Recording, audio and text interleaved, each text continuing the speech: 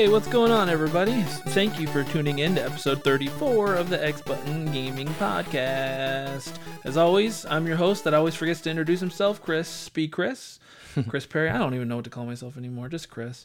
And then I have my frequent co-host, especially on the Collector's Editions episodes, which is what this is, Jimmy in the house. Hello, everybody.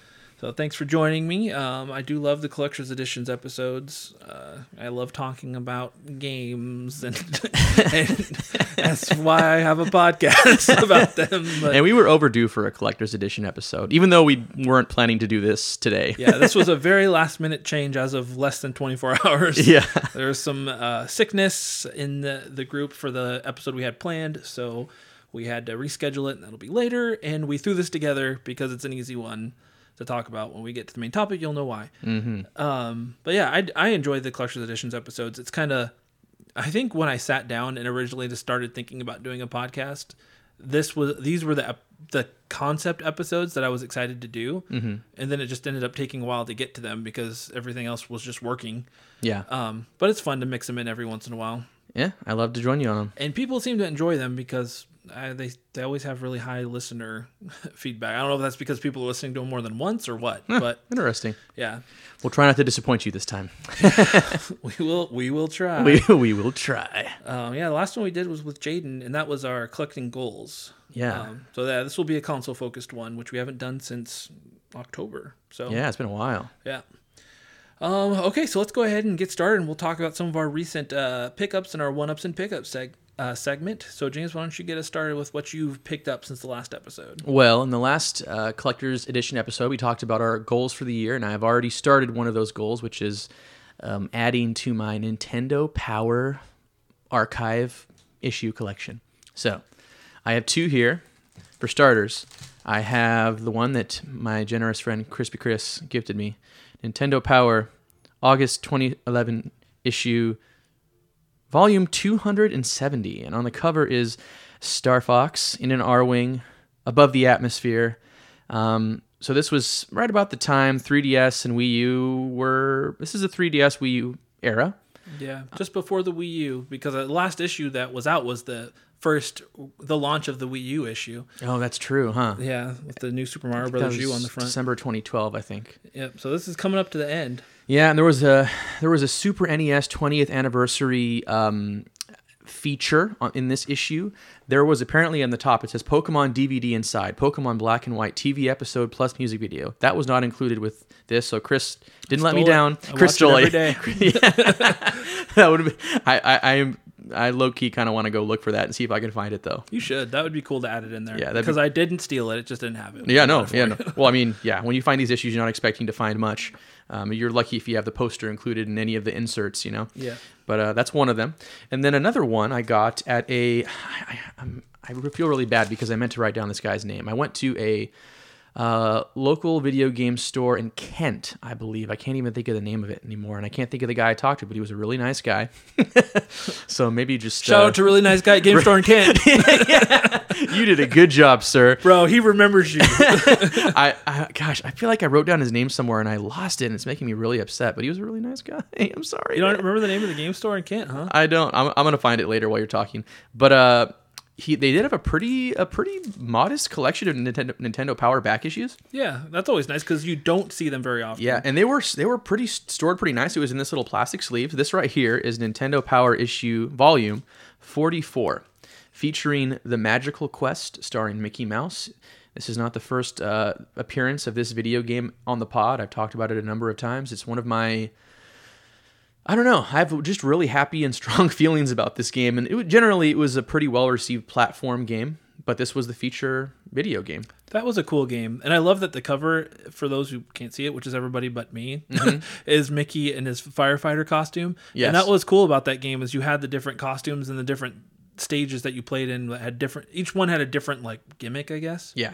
But I never really finished that game, but I remember playing it at your house and really liking it. It's a game that I hold very dearly.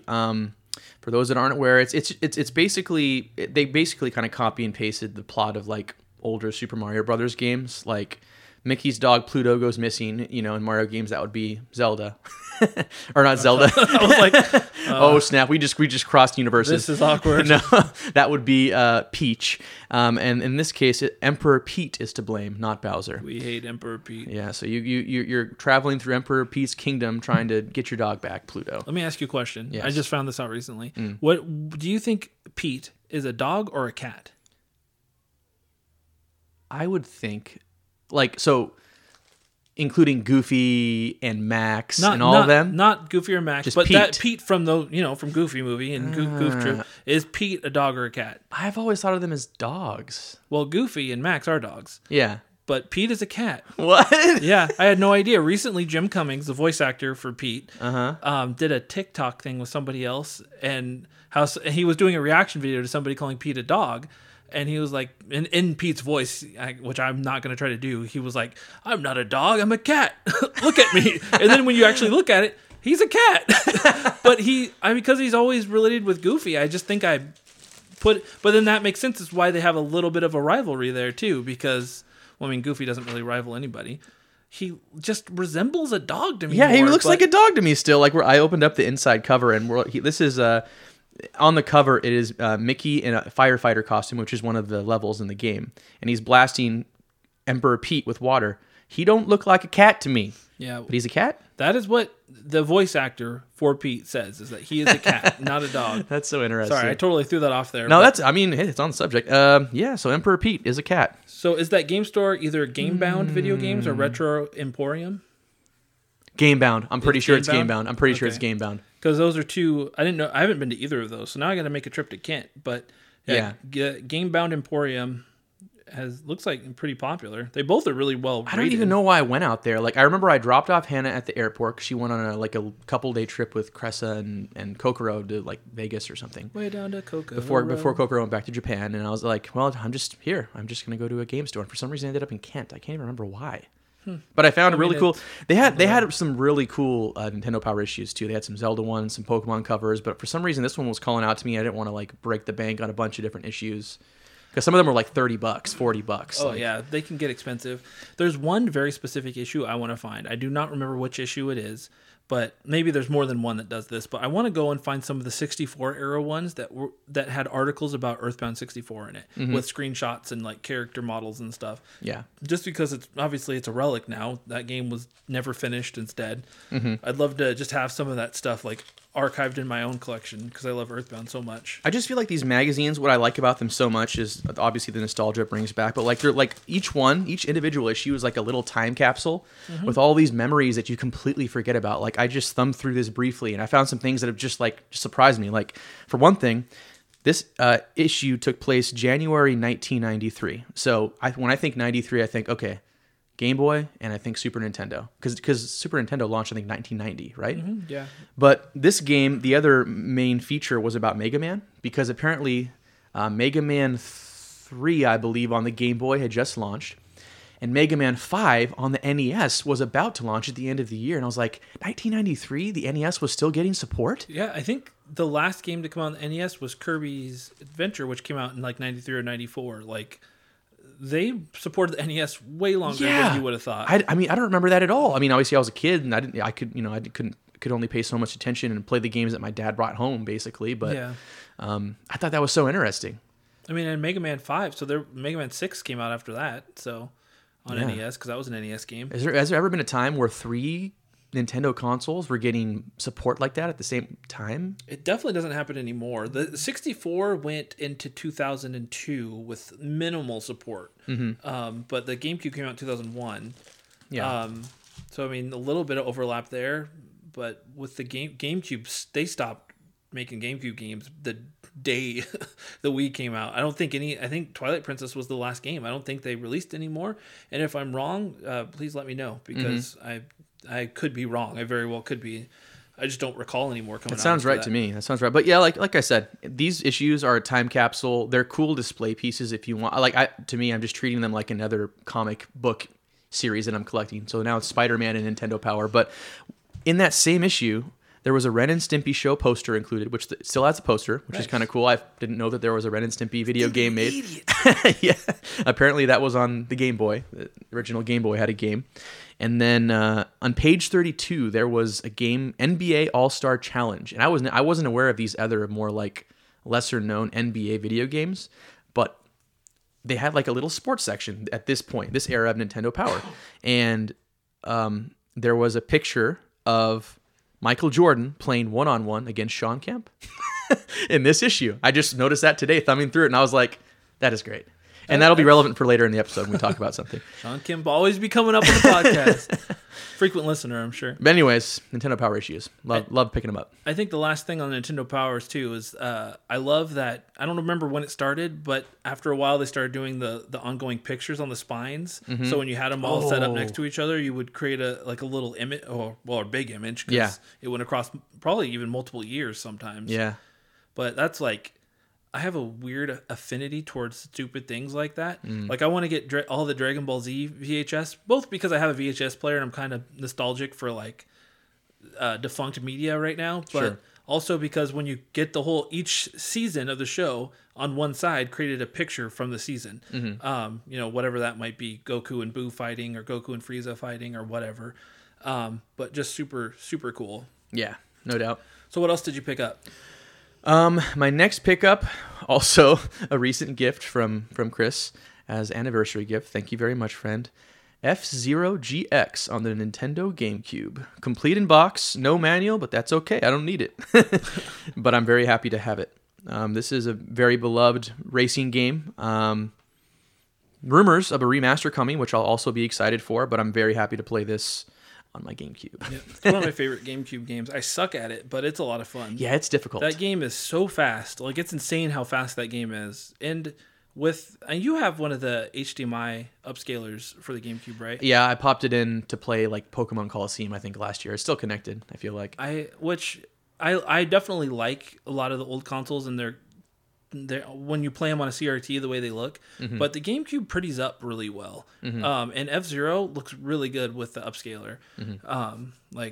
I really am a fan of that. That game has aged well, surprisingly well. Yeah, I'm excited.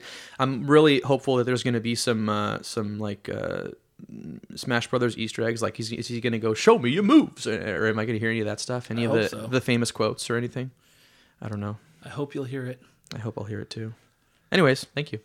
You're welcome. And what else? I got two more. For starters, Raiden 30th anniversary. I talked about that I had my eye on this maybe, I don't know, a year ago or something when I was buying up a bunch of limited run games. But it is a small mini collection. It includes Raiden 4 Mikado Remix and Raiden 5 Director's Cut, both of which are highly regarded shmups. So I'm just going to add this to the list of pile of shmups that I have not started to play yet. Well, you have to play Ikaruga first. Yeah, I'm going to play Ikaruga first one day. Well, that's a cool one. I've never played any of the Raiden games, but I do love shmups. Shmup it up. I kind of sound stupid when I say it. It is a weird word to say. I guess I feel stupid when I say it. Shmup. But no. What's shmup? I love shmups. Shoot 'em ups. They're just a lot of fun. They are. But yeah, you'll have to play. You'll have to let me know what you think of it when you play it. I wonder if I can play this in co-op. Yeah, it looks like it. Yeah, 1 to 2 players. So those games bode well to 2-player. Yeah, they're a lot of fun. This is a vertical shmup, by the way, not a horizontal one.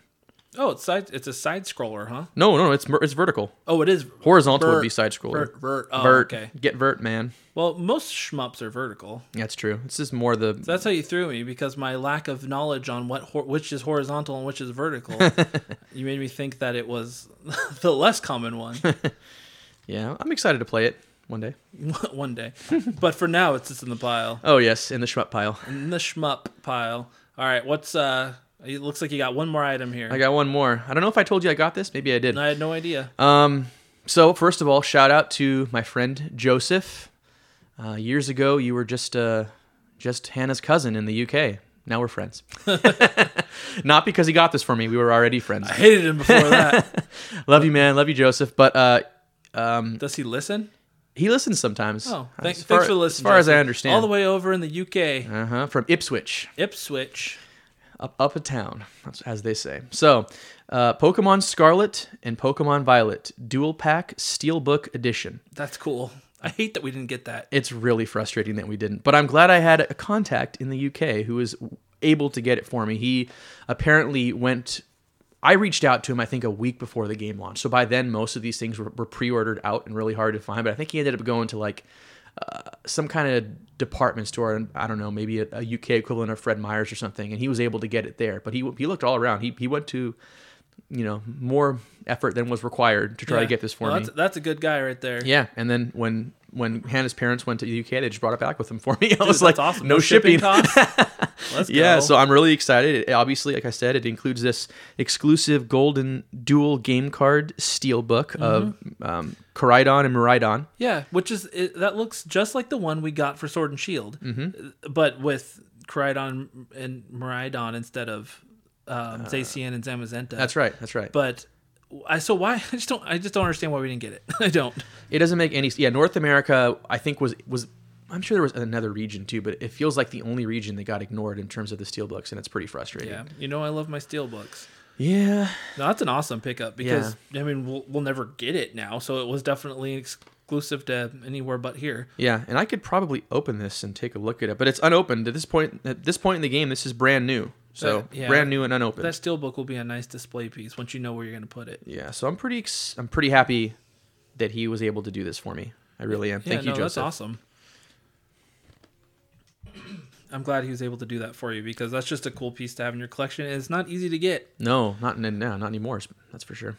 So you have anything else? It looked like that was the last one. That's all I got. That's what I got this time around. So if anybody who listens might remember that last time I had picked up a ton in between Collector's Editions episode. It made it seem like I would just waste an endless amount of money, and I probably did. But this time, it's much more reasonable. Only a handful of items. It's a small stack. James can see it here. Yeah. And I know you got this one too, but not the craziest pickup. But I was going to mention it anyway because it sure was a pain in the butt to get. Surprisingly. Metroid Prime Remaster. When I want something, I pre-order it. I'm not like, I don't care. Like I know people say don't pre-order blah blah blah. I don't care. If I want it, I don't want to have to worry about it. I don't even care. Even if there's not a bonus item, if I plan on playing something the day of release, I pre-order it. For whatever reason, I did not do that when they announced the physical release of this. And it was available for at least a few days. I think I waited a few days. And then when I went to finally pre-order it, it became a headache. This game was so hard to track down. It took me probably 2 to 3 weeks after the game's physical release to finally get a copy of it. Yeah. So I felt like it was worth talking about just because of that. I wasn't not going to have a physical copy because I love Metroid. I have a nice little collection of physical Metroid stuff, and it was going to be added to it. And it is a game I already knew I liked, and surprise, I like it even more than I remember liking it. I can't emphasize enough. This does not happen. I recently have tried to get back into Kingdom Hearts, a game I have very fond memories of, and I can't. And that's not trying to dog on the series. I found it too slow, I was really struggling. Doesn't mean I won't try again at some point. So sometimes, I guess my point of saying that was sometimes our memory of things doesn't age as well as the game. We have much fonder memories. This game, I know they updated it. The visuals are prettier. The controls with the dual stick controls are much better. But this game is better than I remember. It really is. I enjoyed it from start to finish. I never got bored. I didn't 100% it when I finished it, but it's just such a good game. I can't emphasize enough how much people, if you have any interest in it whatsoever, you should play it. Yes, and I'm glad to hear you say all those things. I already knew you liked it, and we're obviously both big Metroid heads. Like we just love Metroid more than most people. But I'm even wearing a Metroid shirt. I didn't wear mine this time. I'm wearing an Avengers shirt for some reason. But this game I feel like somebody said on the Discord, this game looks as good as you remember it, which is true. Maybe even better. Yeah, it was Joel. He said, but if you actually go back and play it on GameCube, it doesn't look as good as you remember it there. Yeah. But because of the updated graphics, it looks just as good as you remember it. If not better. Yeah. And I will say, too, it's one of those games where I was like, did I remember this right? Was it that good? And then, you go back to it and you're like, it was that good. Yeah, they did the right upgrades to make it timeless. Yeah. Because I remember going back to the GameCube one 10 years ago. When Prime came out, first-person shooters were still kind of a growing console thing. It was big on PC, not big on console still. I mean, GoldenEye has started, but we just recently gotten Halo. Yeah. So it wasn't huge yet like it is now. So it doesn't play dual stick like it should. You know, you had the C stick and the thumbstick. Yeah. But instead you still have to stop and hold the trigger to like look around to shoot. Yeah. Not conducive. Like it didn't age well. Yeah. They fixed that, and now you have it's not a port, it's a remaster because of that. It's a perfect. This is how remaster should be done. Yes. This is by far the definitive version of the game. Like you said, Metroid games are known for being speedrun games, right? Mm-hmm. And they're speedrun games because the movement is quick and you have to traverse a lot of ground quickly. There's a lot of backtracking, which is part of Metroid games. And to make the controls that much more smooth and just more palatable in a game that already was one of the best games of all time, it just further cements that it has that status still. It's still one of the GOATs. One of the video game GOATs is Metroid Prime 1. No doubt about it. Yeah. Hands down. I agree. I thought it was so interesting, though, like, and the discourse, obviously, on Twitter and just on the internet's been very, very positive. So many people are playing the game for the first time, which makes me very happy, and they're just like, how have we never played this game? But also what's interesting now is hearing, like, a new generation's complaints about it, like, and this isn't me dogging on it, but, like, they made some interesting points, like, this generation was like, why are we backtracking so much? Like they've never played a Metroidvania before, and they realize that's what it's about. It's about going back, realizing you can't progress any further. You have to go back, get a power up so you can come back to that point. People are like, I want what's it called? An auto where you... Like a fast travel? Like fast travel, and I'm like, it's not a Metroidvania game. And that defeats the purpose of Metroid just because your whole goal is with the new things that you find traveling back through this old place, there's things to find. Yeah. There's hidden stuff everywhere. So yeah, I have mixed feelings about that complaint that I've seen. Another one, though, that I kind of agree with is, why isn't there any marked... Like in Super Metroid, 100%. There's dots all over the map where you can see where there's at least some of the items that you need to find. Yeah. And the fact that you can't set markers, too, like... I believe Dread had that option where you could set reminders. Yeah. Because you need you will pass something so early and be like, I can't get there, but I need to come back to it. And then I found later on, by the time I had the missiles or the super missiles or the power bombs, I was forcefully having to go back through the whole map to try to find that one spot that I knew where it was, but I couldn't pinpoint it again. Yeah. That is a little frustrating. I would agree. Like, I don't want fast travel, but yeah, being able to mark on the map spots of interest that you have to go back to when you have the ability to do what you want to do, that would be huge. I don't know if they included that. Did they have that in Metroid Prime 2 and 3? I didn't put a lot of time into those, honestly. I've never played 2 or 3. I never owned them until the trilogy, and then by the time I got the trilogy, I wanted to play through the first one again, and I just never did. So that's why I'm hoping we get a full remaster trilogy now. So, yeah, it's really a very minor complaint in an otherwise...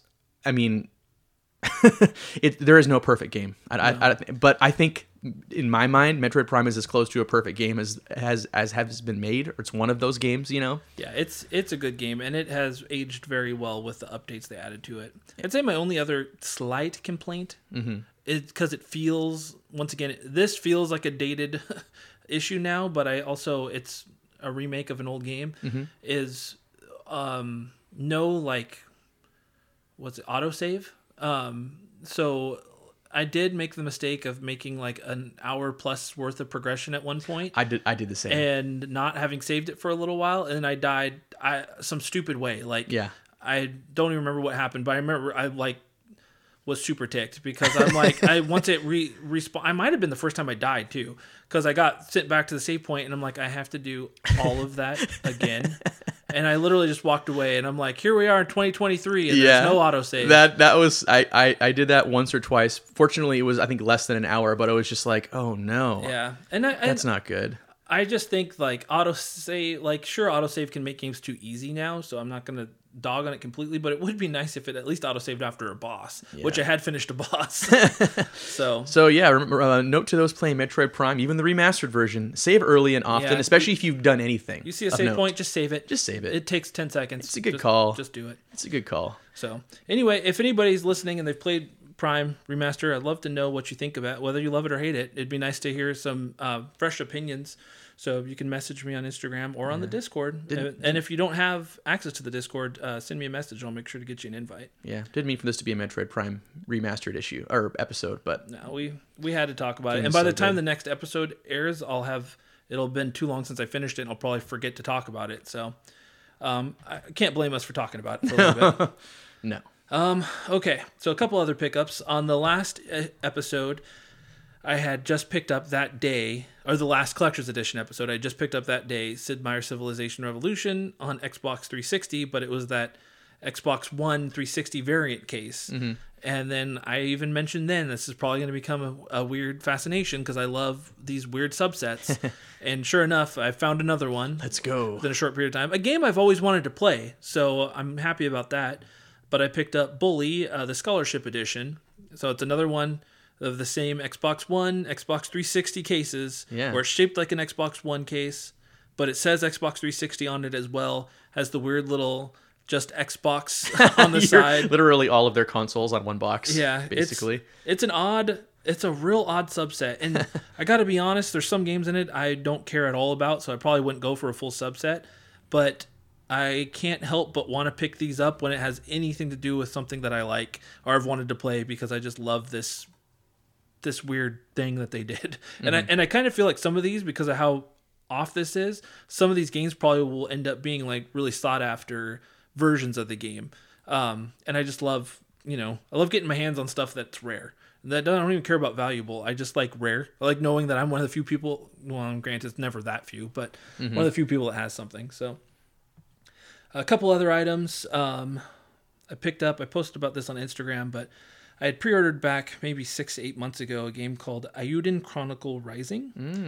And for those that don't know, which I'm sure is most, so this game, so about on 2020, some of the old team that worked on the Suikoden games, which I'm a huge fan of, did a Kickstarter to back a new RPG with a lot of similar style and feel to Suikoden. Called Eiyuden Chronicles: The 100 Heroes, and that ended up being very successful. I backed it on Kickstarter, which that game hasn't come out yet, but it ended up being very successful. Like I think they were looking for like 500,000, and they made like 4 million. Oh wow! So a very successful Kickstarter.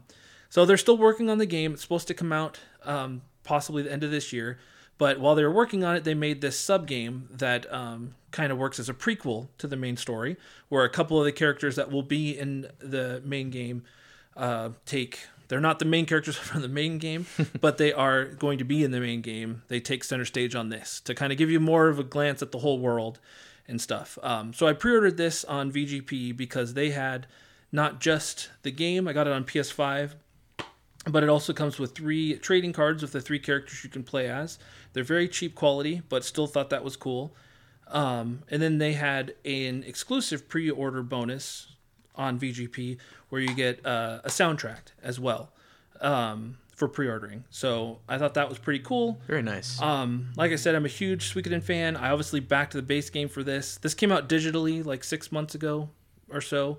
But I waited for the physical one because I wanted that to play it. So very excited. I'm actually playing it right now and enjoying it. It actually is really subverting my expectations. It's better than I expected for what's supposed to be just a sub game. Oh, cool. VGP as well.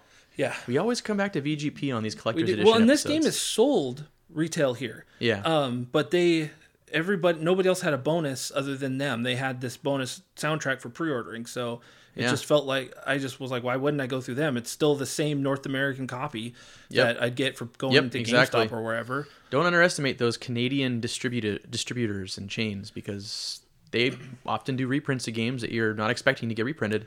No, They're the only place you can get them sometimes. Yeah, that site is worth keeping your eye on because I've picked up a handful of things from there just because of the reprints. And maybe some real real deep collectors don't want the 3rd or 4th print of a game. I'm not a comic collector. I want the game because I want to play it, and I want an official release. So like I'm not one to buy from other countries unless it didn't get a physical release in America. Yada yada. But VGP is great. Yeah, no doubt. So my last 2 quote unquote pickups are a little cheaty, but I'm gonna mention them anyway because I was excited about them. So the DS Dragon Quest games are extremely hard to come by now. Yes, they are. I had bought them all years ago, but in all of my wisdom, I had, I don't know, traded off or sold what I thought was all of them. But I've been organizing my games in my room in the last couple weeks again, and I was looking through DS cases because I have been one to keep DS cases and just sell the game sometime, because then I know it's a little cheaper sometimes to just buy the cartridge. Yeah. And not have to buy all of it again. And I opened the case for Dragon Quest 4, and the game wasn't in there. I wasn't surprised. Opened the case for Dragon Quest 6, and the game wasn't in there. Once again, not surprised, because I thought I sold them all. But then I opened the case for Dragon Quest 5, and you can hear right now, and the game was in there. And I was like, sweet. I was like, awesome, because I remember out of the three, wanting to play this one the most. So I don't know if I sold the games because I needed the money, or if I traded them in because there was something I wanted to play. Whatever reason I had, I look back at it with stupidity now. But I was happy that I kept this one for multiple reasons. One, because it's one less that I have to get if I eventually want to get them all. Yeah. Two, like I said, out of the trilogy on DS, well, I guess there's 4 on DS, but out of the 4, 5, 6, this was the one I wanted to play the most. And 3, this is the one that would cost me the most to replace if I ever wanted it, because this game is over $200 now, CIB. Oh my gosh. So the cartridge itself is like $120, but yeah, I was very happy to stumble across this. And like I said, it's not a recent pickup, but it is a recent. Didn't know I had it anymore, so that's great. It was a nice surprise. It's a great find. And I just love anybody who knows me knows I love Dragon Ball. I love Akira Toriyama. Akira Toriyama has done the art for every Dragon Quest game. And I just love they all look like copies of Bulma, Trunks, and Gohan, but still great. I still love it. And they're generally really good games. Like I played Dragon Quest 11 and I loved it. Very, very good game. And I feel like, whereas like Final Fantasy kind of zigs and zags they kind of go different directions, it seems, every game, like Dragon Quest always does the same thing. They stick to this for the most part, they stick to the formula, and they still make great games. I love... I can't do a ton of it game after game, but I love a good, just straight up JRPG. Just feeling like an RPG, and Dragon Quest is JRPG. Like you said, Final Fantasy changes their gameplay style constantly. But yeah, Dragon Quest, even 11, feels like a straight up JRPG with the grind and everything. But very good, very wholesome feeling, I guess, compared to other RPGs, if that makes any sense. Yeah, and then the music, too. Oh, it's so good. The music is great. Music's so good. Yeah, art is great, obviously, like you said. Story's pretty strong. Yeah, there's a reason in Japan, with the release of a new Dragon Quest game, it's a national holiday. Because everybody takes the day off to play it. So they just made it a national holiday anyway. Yeah. So I was super excited about that. I hope to replace 4 and 6 eventually, but I'm glad I don't have to replace 5. Yeah. And then lastly, for anybody who listens to the podcast, this one I'm going to do a little sound bit for you.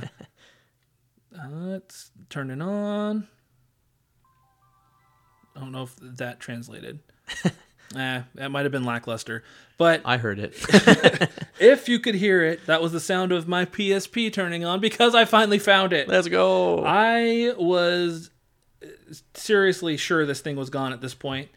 And it ended up being in a box that I checked multiple times. So, I've had it all along. The sad thing is, for whatever reason, I had it in a carrying case for a long time, and that's where the games were. And I can't find that, so the games are still missing. Not all of them. Some of them were in their cases, but some of the ones I like the most, like Final Fantasy and Tactics War of the Lions and Star Ocean Second Evolution, are gone. But I still have the cases, so I just have to replace the UMDs.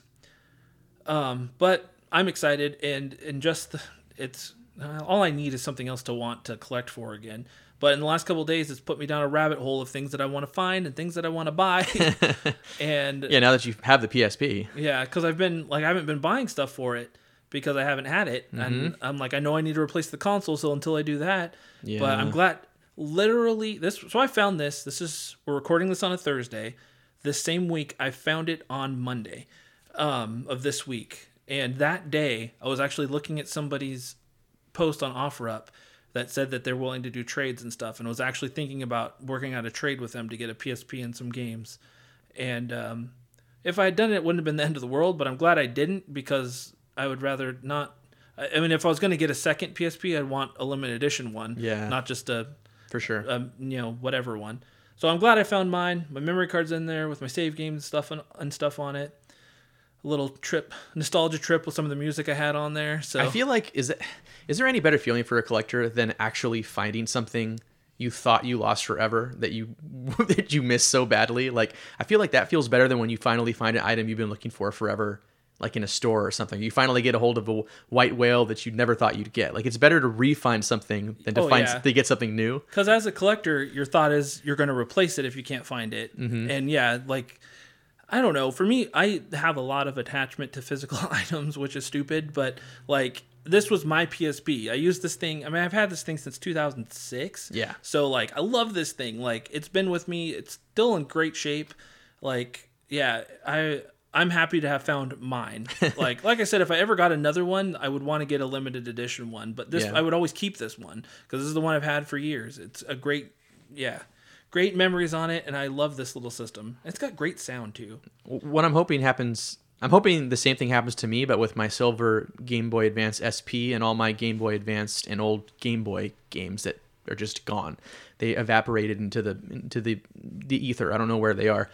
But in the move, somehow I lost them, even though I saw them right before we moved. And I don't know, like maybe they're just in this room as we speak, just somewhere in this room. That's my hope. I hope so. What you need to do is one day I need to come over and help you unbox every box piece by piece. Lots of boxes because still. This literally was just me unboxing and moving, resituating stuff, condensing boxes, getting things on shelves. Mm-hmm.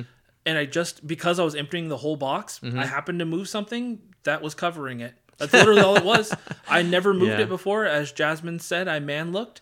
And I'm like, that's probably true. I think I'd looked at that piece that was covering it and thought that it was big enough that it went to the bottom of the box. Oh, yeah. And didn't realize that it was just sitting on top of my PSP. Yeah. I literally, like, there was an audible, like, yippee, like Anakin on episode 1. Yippee! I was very ecstatic. I would do the exact same thing. And hey, a Game Boy Advance SP is smaller than a PSP. And I couldn't find this. And the games are smaller than, well, yeah, I guess relatively speaking. They're smaller. So, dimension-wise, they're smaller. I'm excited about it, and I have a little bit more to talk about that in a minute. But that's it for my one-ups and pickups. Nice. So now it's time for everybody's favorite segment. I've got my eye on you. A little loud, but it's always a little loud. It's our favorite co-host, Jimmy. But so am I. I'm creepily telling us he's got his eye on. I've got my eye on you. And something. So, Jimmy, what do you got your eyes on? Well, okay, so not a lot this time around, just a couple things. But the one, first and foremost, I've touched on it a bit a number of weeks ago. Legend of Zelda, Tears of the Kingdom, Collector's Edition on the Nintendo Switch. That is my primary focus in terms of collecting right now. I am trying very hard to get that and failing pretty hard at the same time. Oh, man. I'm sorry for anybody who wants it that they haven't gotten it yet. I know that frustration. I opted out when I saw the price. Yeah. But yeah, it's still pretty cool. For those that aren't aware, we've already discussed this already. It's the collector's edition includes the game, needless to say. It includes a pretty cool looking steelbook. It includes an icon art poster. It includes the art book, which was leaked on the internet, all the details of that art book. And it includes a really cool pin set akin to the pins that were released for the 30th anniversary of Super Mario Brothers. Those are nice pins, too. Yeah, those are really nice pins. I really wish I had the second set. That's honestly... I wish I had the first set. Honestly, that's something I got my eye on, the first set of those pins. That's the second set? That's the second set, yeah. Dude, that was such a... Nintendo it was sometimes... terrible. I tried so hard to get those pins, and whatever. That's a whole nother story. Yeah, I'll have to bring it up later when I can do a little bit of research, but that was that was similar to Xenoblade Chronicles 3 Special Edition, but worse. Yeah. Nintendo fans and scalpers are a crazy bunch. Yeah. But anyways, this collector's edition of Tears, it's just... I'm still very hopeful that it's going to become readily available, kind of like how the Metroid Dread Special Edition eventually became readily available once the game came out. I'm hoping that's the same with this. I mean, it's like not like there's any shortage of demand, right? Like this isn't much more demand than any Metroid game ever will be. It's Zelda. Yeah, I don't... Nintendo is a wild card. You never know what to expect, man. But Metroid Dread was weird. Why that special edition was available for months afterwards. For months. But Yeah. then they do initially it things was like, impossible to find. yeah, I just don't I don't understand. Nintendo's nuts. The way they do things. It's very confusing. I have been late to arrival on a couple of the drops on Target, on Walmart, on Best Buy. It has popped up a couple extra times on Best Buy, and I've been late to those by like a minute. You know me. I'm willing to subject myself to endless notifications on my phone if it means I get what I want. Yeah. And I've seen it. I've seen the notification just a little bit too late every time. And yeah, I mean, like if you look on Target right now, it says pre-orders are sold out. Check back on release date. I don't know if that means check back online or in store. Probably online. If I was you, I'd have my phone open online and the second, like within hours before official release date, and then if you don't get it there, be in store at launch. Yeah. Just in case, and have somebody else at a different store. Yeah. Tanuki, will you go for me? Oh, come My on, sweet Nuke. boy. Okay. Yeah. So I still feel cautiously optimistic that I'll be able to get this. You too, Jaden. You'll be able to get it. I hope, my friend. But Teamwork. it's a little concerning right now, the state of that collector's edition. Yeah, I wish I could say anything, but Nintendo's a wild card. Yeah. I have no idea what to expect. It's really hard to say. Did you see the pre-order bonus that Japan and I think even Europe got? I think you pre-order the base game and you get a Tears of the Kingdom spoon and fork set, like authentic, like thick silverware spoon and That's so fork. funny. Why? Those are the exact things that I would pre-order because that was something I would like. I would display. Like, it's stupid, but I would, if we would have gotten that, I would have pre-ordered it. That's really funny. As of right now, I don't have the game pre-ordered because I don't know that I'm getting it day one. Yeah. But I do intend to play it right away. Oh yeah, for sure. I think everyone's gonna be on that boat right there. But yeah, we'll see. We'll see if I can get that. You have your eyes on anything else? I have my eyes on you, Zelda Tears of the Kingdom Collector's Edition. Also, the next thing I'm looking for is a couple of complete in-box versions of my favorite Super Nintendo games. So, for those that aren't aware, I recently pre-ordered an analog Super NT. Everyone is pretty familiar, even from this podcast, with the Analog Pocket, which is the Game Boy and equivalent, essentially. It is a pretty awesome little piece of hardware. Yeah, it's really cool. This is the Super Nintendo equivalent of the Analog Pocket. It is compatible with all the Super Nintendo games, and it's compatible with old Super Nintendo controllers. Does it have an adapter for Super Famicom games or anything? That is a really good question. I do not know. That would be an interesting thing. I don't think so, though. Did they have the same? They're different cartridges, but some of the off-brand ones will come with, because I think the console. Nobody should quote me on this, but I think the console hardware is the same, but there's a weird just build to the slot where you can put the game in. Yeah, that is different. But maybe that's just 64, where you can, if you got an adapter, you can put it in and play. Whatever. Let's move on. I'll look into it, but. Yeah, my gut is telling me no. It's not compatible with the Super Famicom games, but I'm going to look into that because there are some exclusive Super Famicom games that I'd like to plug into this if I could. I will eventually be getting all the Dragon Ball Z Super Famicom games. So it'd be nice to have a place to play them because I don't intend to buy Super Famicom anytime soon. That was the thing. Is I think what pushed me to getting it was I don't know where my Super Nintendo is. Jordan says he didn't sell it, and I'm going to take his word for it. He didn't sell it. It's not at my parents', even though all of our controllers and a big box of like 25 Super Nintendo games are at my parents' place. I've looked through it all. You hear that, Jordan? He's calling you out here. Jordan, I love you. We all have flawed memories and we all make mistakes. If you did it, just come forward. Just come clean. He'll forgive you. Come clean, Jordan. I honestly don't know what happened to it. It's got to be somewhere. It's very, very highly possible my mom just sold it in a garage sale along with all my Pokemon cards I'm missing right now. Tears. But Of the Kingdom. Yeah, of the Kingdom. Tears of Jimmy's Kingdom. But yeah. So that is why, even though I have a number of Super Nintendo games, I can already plug and play immediately as soon as I get this. It sounds like it's going to start shipping Q2 2023, which is that now? Isn't that now? Isn't Q2 now? I don't know. I mean, I don't know math all that well, but we should be in the second quarter. Oh, maybe April. Maybe would be April? quarter two. Yeah, that makes sense. So I'll be getting it soon-ish. Yeah, April would be the start of quarter two. Yeah, that makes sense. And these are the 3 games right now that I have my eye on in terms of complete in box. We already talked about this game, The Magical Quest, starring Mickey Mouse. I don't think we have this game anymore at home. I looked for it and I couldn't find it. So that's one reason I want to get that complete in box. It's a game I love. The cover is really cool, and it's genuinely cool to have a complete in box, high quality game that's Disney related, because I love Disney too. When there's not an abundance of those High quality Disney games? high quality Disney games. Yeah. There was on Super Nintendo. And Yeah, that there was some on that Super and Sega, that whole up until about 64, Yeah. PS1, they started to dwindle. That's true. Licensed games were much better back in the 90s. License games, they slapped hard. Yeah, they were. They were really good. All those Star Wars games too, were really good. Yeah. So the second game, we talked about this before, UN Squadron. I do have that game. I do have the instruction manual because you gave that to me a number of years ago. But I want the complete in box. Yeah. And then finally, Well, the nice thing about that is since you have so much of it, you could possibly find just somebody selling just the box. That is true. And piece it together. Like, That is true. you know, and a game like UN Squadron probably didn't have a lot of releases. So it would probably all match up. Yeah. Anyway. And I would say the holy grail of complete in box games for me would be Zelda: A Link to the Past. It's one of, if not my favorite video game of all time. It's for sure my favorite Zelda game. There are two versions of it. There's the original, and then there's the Player's choice. Player's Choice or bestsellers or whatever version of it. They're roughly the same price, I feel like, in terms of value. Maybe the Player's choice is worth a we bit just more? looked it up the other day. That's right. The Player's choice is worth about 100 less. Oh, is it? Which is kind of weird because why would it be worth that much less? Just because it has literally like a picture of a ribbon that says Player's Choice on it. Yeah.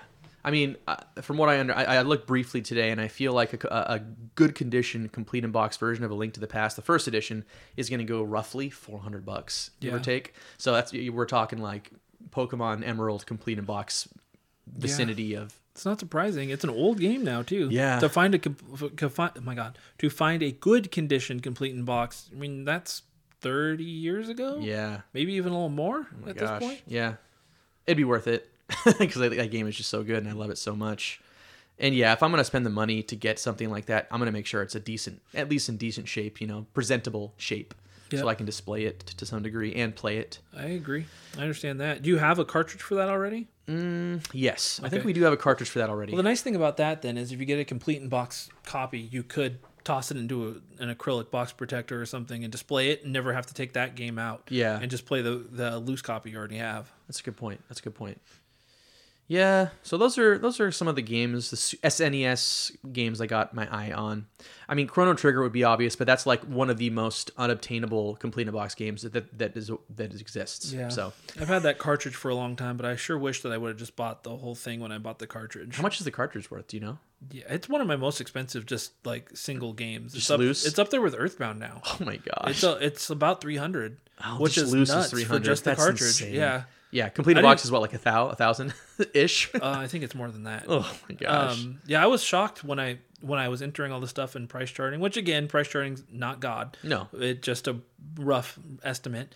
But, Guidelines. Yeah, when I was entering this in, like I think at that point it was over 200 already, but it's continued to climb. Yeah. And in my head, it was obviously going to be expensive, but we had the DS port, which was just as good, if not a Yeah. little better. Yeah. So, which that's gotten expensive too, but not nearly as expensive. So it's just nostalgia. Yeah. It'll always be an expensive one. It's a great game. Oh So. yeah, one of my favorites. Yeah, I know it's not something I always have my eye on it, but you know me, I'd always love to eventually finish or complete my copy of Earthbound with I know. box and guide, but I'm not rich, so that'll never happen. And Mario RPG one day would Yeah. be nice to complete my copy. What's tough about those games is they both, like, as opposed to Chrono Trigger, which is just popular in general, I feel like they don't have a cult following like Mario RPG and the other game have. Earthbound, yeah. You know what I'm You saying? don't Like, think Chrono Trigger has a cult following? I mean, I don't know. I feel like I don't feel like Chrono Trigger has the ferocious, aggressive fan base that Mario RPG and Earthbound have. They're not as loud. You're right. I'll give you that. It is kind of weird. I would say Earthbound's one of my top 3 favorite games of all time. Mm-hmm. But I would say on paper, Chrono Trigger is probably the better RPG. Mm-hmm. Like I've played them both multiple times, Mm-hmm. and Mario RPG as well. They're all great for their own reasons. Just because I like Earthbound more than Chrono Trigger doesn't mean much. I think they're both fantastic, but I do think Chrono Trigger could easily contend for the number 1 RPG of all time. Yeah, And they could. If not one, it'd be in this with Metroid Prime near the goat status games. Oh yeah, and it doesn't get talked about as much. The Mario RPG fans and the Earthbound fans are rabid. Yeah, they're just very loud. I feel Yeah. like they're very loud fan. Which isn't a bad thing necessarily, but they're just very loud fan bases. They want to be heard, kind of like Xenoblade. Like, we're here, we're good. Don't you know? Yeah. You know? Whereas Chrono Trigger, everyone just takes it for granted. Yeah, we know you're good, Chrono Trigger. Yeah, Earthbound for a long time nobody knew what it was. Remember when Ness was in Smash and nobody knew who Ness was? Yeah, but we did. Yeah. Because I played a lot of Earthbound. I only knew because of you. Yep. All right. So for what I've got my eye on, so because I found my PSP, well, even before this, I started going down a weird rabbit hole. Like I talked about, I like defunct media. I like VHS is fun. Like there's something about popping an old VHS with that, kind of crappy sound that just is nostalgic. But also, like, it's kind of cool to watch a UMD movie on It is. on the PSP. It's cool. I mean, anybody who was around in the 2006 to 8 era knows how much I watched Triple X and Hitch. It was a lot. Oh man, iconic. I watched those movies a lot because they were all I had. But now I kind of want to get into that. And so even like maybe a month ago, I was kind of looking at prices and like trying to like figure out some movies that I wanted on it just for fun. Try to collect the anime that they released on it, which like they have some pretty cool stuff, and I'm not going to get completely into. But this led me down a weird rabbit hole of trying to like find specific things that I wanted, and I stumbled across it's listed places that there was a release of one of the Dragon Ball Z movies on UMD. And obviously as a Dragon Ball collector, that immediately becomes something that I want to add to my collection. But because I'm kind of interested in UMD movies, it's like a double whammy. Sure. So it's Dragon Ball Z Bio Broly, which is not the best of the DBZ movies or the best of the Broly movies by any means. But still, really cool. So then I'm like, all right, like let me see how much that's going for. I cannot find hide or hair of this thing actually existing. Yeah, there's no listings sold or ever on eBay over the last handful of years. Weird. Nothing on Mercari, nothing on OfferUp. I can't even find pictures of it online to prove that it exists. So I'm like, I've seen it on multiple like complete lists of UMDs, North American release UMDs, but I cannot find out if it actually exists. So I have posted to Reddit, like and there's a a UMD collectors Reddit, because of course there's something for everything on Reddit. Sure. And I asked, like, does anybody know if this actually exists? Like, I'm interested in getting it if it does, but I haven't heard back. I don't think it's all that, active. But now it's my goal to find if this thing exists, and if it does, to buy it. There can't be many of them out there. That's if funny. It's this hard to find. But it could be that it never actually had a North American release or something, and it just has gotten mixed up on those lists because it was supposed to come out and it didn't. I don't know. I will continue doing my research. Interesting. That sounds like something like you might be able to find at like a PAX event at like one of those side vendors or something. Yeah. Well, speaking of PAX, in Portland every year they do the Retro Gaming Expo. I've wanted to go for years and I haven't.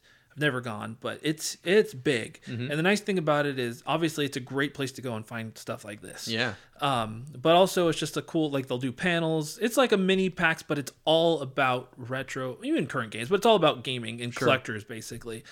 Anybody who listens that has any interest in going, I have every intention of going this year, at least for one day. Where it's when, important. When is it at? It's October, beginning of October every year. Of October. I have every intention of going for a day. Granted, things change sometimes, and that might not happen. But if I end up buying a ticket, I'm going. So if you're interested, reach out to me because it would be kind of fun to have a group together to go to this. I am really. I don't know. I've wanted to go for years. I know it's supposed to be fun. They'll have like a little museum set up of like a history of something that changes apparently. They'll have vendors galore for anybody looking to buy something. And apparently the prices can be pretty fair if you know what to look for sometimes.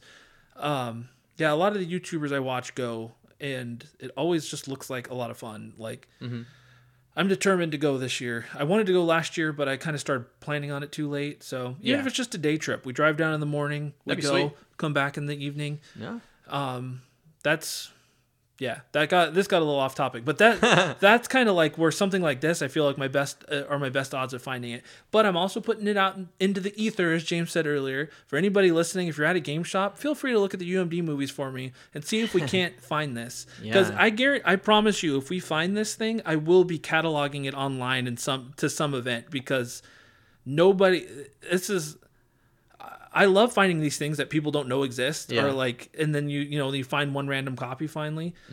And I don't know if this is one of them, but I can't find anything. So That is so interesting. any information people have, but yeah, if you go to a game store and you see a selection of UMD movies, feel free to look and see if they have this. Because I also don't think it'll be that expensive, because I can't imagine most people, like, UMD movies are literally dirt cheap. Yeah. So yeah, I doubt most stores even look up what they're worth. They just put a price tag on it and pop it on a shelf. Were there any other like classic movies we quote all the time, like Count of Monte Cristo on UMD, or I don't know, Men in Black, or So I didn't. Men in Black is. I it? didn't see Count of Monte Cristo, but yeah, I've actually started compiling a list of movies that I want. Frequency? Like, Frequency didn't have one that I saw. Dang it. Which I didn't memorize the whole list. I've kind of went through. There's a lot of good anime like Count of Monte Cristo, Samurai Champloo. I said Count of Monte Cristo, Cowboy Bebop. Oh, Cowboy Bebop. I was gonna say that has an anime. Sweet. I gotta watch that. I'm in. Yeah, there's a bunch of anime that I kind of want to get into some of that. Movies like Labyrinth and nice. Dark Crystal have UMD versions. Is there any Fast and the Furious? Yeah, movies? the first two. I don't know if Tokyo Drift was, but the first two for sure are on there. Yeah. Like I want to get those. Like, yeah, like this is not a main quest thing that I want to do as much as it. I think I can get a lot of them for really cheap, and I probably will watch them, like just for fun, like as a way to pop them on, and eventually maybe I'll get the cable that allows you to hook it up to a TV and watch them on my CRT just for fun. Yeah. But yeah, this Bio Broly DBZ UMD, I'm really intrigued by this. I'm telling you, I've gone down a rabbit hole. I have a whole list of PSP games I want now and UMD movies. I'm kicking myself because a couple months ago, Jaden went to Half Price Books and he sent. It might have been before I had the Discord going, because I think he just sent me a picture, but of like they had just a huge selection of UMD movies, and they were cheap. And I was like, I don't even know where my PSP is. I'm not gonna go look. But now Maybe I wish it I was had, there. because Maybe it was there. I doubt it, but it might have been. Now I'm kicking myself for not looking, because I would have bought it because it was Dragon Ball. Yeah. But anyway, that's probably enough about my random tirade on what I'm looking for, what I've got my eyes on. So yeah. So as far as news go, you got any news things to talk about before we get to the main topic? Just one. It's not relevant at all. In your last episode, you guys brought up, the news being reported at the time was that Sean Kemp was involved in a in a drive-by shooting, and I guess to some degree that's true, but he was not the one doing the drive-by shooting. So he was the one that the cops, that was still there when the cops showed up, and he was booked and then released the very next day. The story that we're receiving right now is that Sean Kemp had I guess his car got broken into or something, and his phone and other valuables were stolen, and he had tracking on his phone, so he went to try to get his stuff back, and he had a gun on him. You can definitely question the judgment on that, but yeah, like he found the people allegedly that took his stuff, and then they were in a car and they drove off and they shot at him as they drove away, and then he shot back. As you do. when you have a gun and somebody shoots at you, you shoot back. This is America, people. It's a wild Don't catch west. me slipping up. It's the Wild West out here.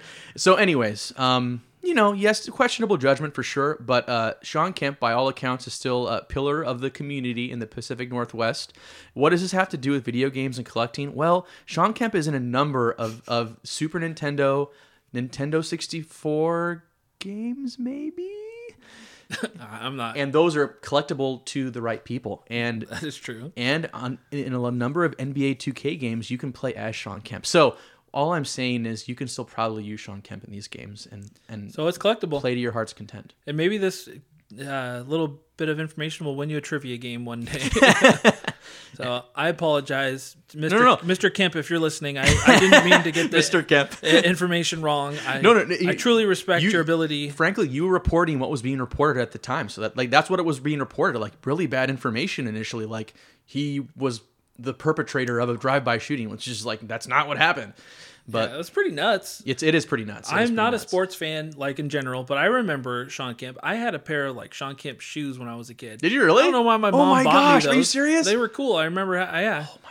They were probably Reeboks. Did they have like little wavy lines on them? Like I don't remember, but knowing my mom, they were cheap, so probably not. But I remember that. I remember loving NBA Jam. Yeah. So, Oh, dude, there's some great games. Yeah. Yeah. Well, like we talked about in the Nintendo Power, he was on that game playing against Michael Jordan. as he should have been. He has some And clout. we have a Sonic's blanket on the table right here. Yeah. Sonic's everywhere. Except for in Seattle. That's a Sean Kemp collectible up there. See that pop, a Funko Pop, Sean Kemp? Oh yeah, next figure? to Gary Payton and the Squatch. Mm-hmm. That's right. Oh man. Much love to you, Sean Kemp. Yeah, I hope all your legal troubles are resolved. I hope so too. Okay, so just a little bit of news. I don't have a lot to say about this because I didn't actually watch the video, but I thought it was interesting. A YouTuber, he bought every Wii U and 3DS eShop game before the shutdown, which of course is happening soon, which we'll talk about in a minute. Yeah.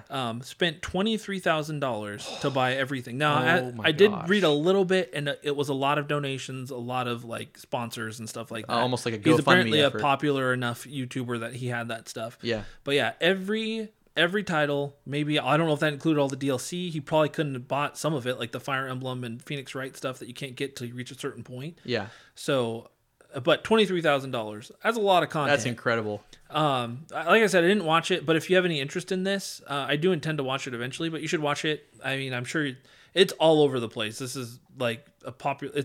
If you have video game news anywhere, it's popping up everywhere right now.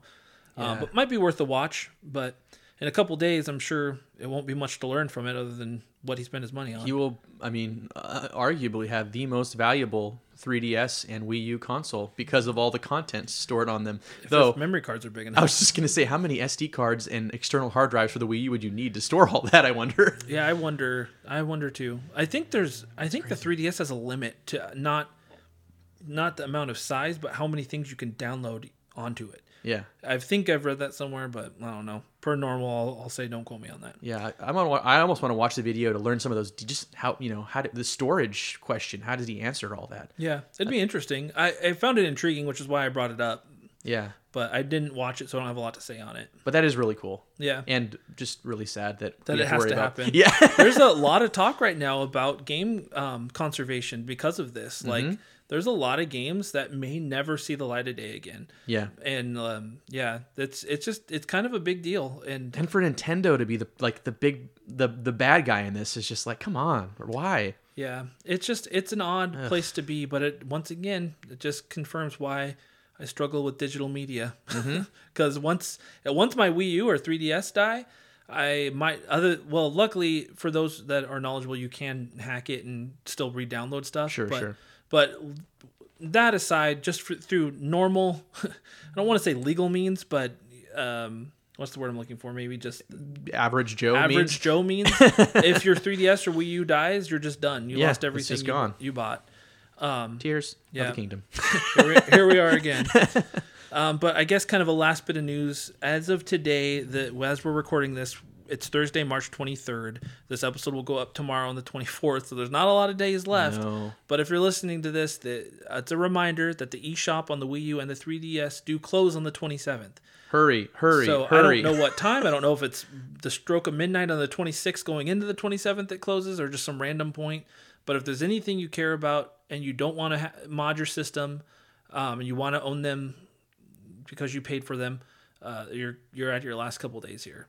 And just I'll give a quick plug to some things that you should download. Some things I just recently found out about because of a YouTube video that was shared. Some things that I've had positive thoughts about for years. And if you have anything to say, James, too, feel free. Sure. Affordable Space Adventure. Oh yeah. I still haven't played it, but I bought it and I've watched videos on it. The game looks amazing. I'm excited to play it. It is a game that does not have a lot of hope of ever being ported somewhere. Yeah. We're reviewed very positively. People love it. It is very much so dependent on the Wii U gamepad and its features. So I don't see how it could easily be ported anywhere else. Yeah. It relies on you having a TV and a second screen to control your spaceship. Yeah. That's one of the games I think I'm probably going to download before Saturday. I think it's kind of a must for a lot of people. Dr. Luigi is a Dr. Mario clone where you have L-shaped pieces in it too. It was part of the Luigi's 30th anniversary celebration. Digital only. It's probably not going to see the light of day again. It's kind of obscure. It didn't do super well, So if you like Dr. Mario, it's kind of a cool little title that you'll probably never have another chance to get. And these are just Wii U games. Pokemon Rumble U, not the best game, but probably isn't going to get re-released anywhere. And of course, some of like the more obscure TurboGrafx or Game Boy Advance games. I downloaded Car Battler Joe because it looks fun. It's a Game Boy Advance game. Yeah. It's super expensive on the Game Boy Advance. It seemed kind of odd that it was even on the Wii U eShop, so I didn't want to put my money on it coming to the NSO, and it's a game I want to play. So, and then most importantly, I think for a lot of people would be the Xenoblade Chronicles X texture packs. Yep. It's 15 gigs of data, but if you want to play Xenoblade Chronicles as it's meant to be played, you need those packs. Yeah. They help the game run smoothly. They put textures on to things that will look ugly otherwise. Or I don't know exactly if that's true, but it's going to make the game run how it's supposed to be played. Yeah, as you know, I panic bought at your suggestion, and that video I think somebody posted. They were talking about how you need an external hard drive and like a little dongle to plug into it so that it actually downloads it with any relative speed. Yeah. Downloads it at all. Yep.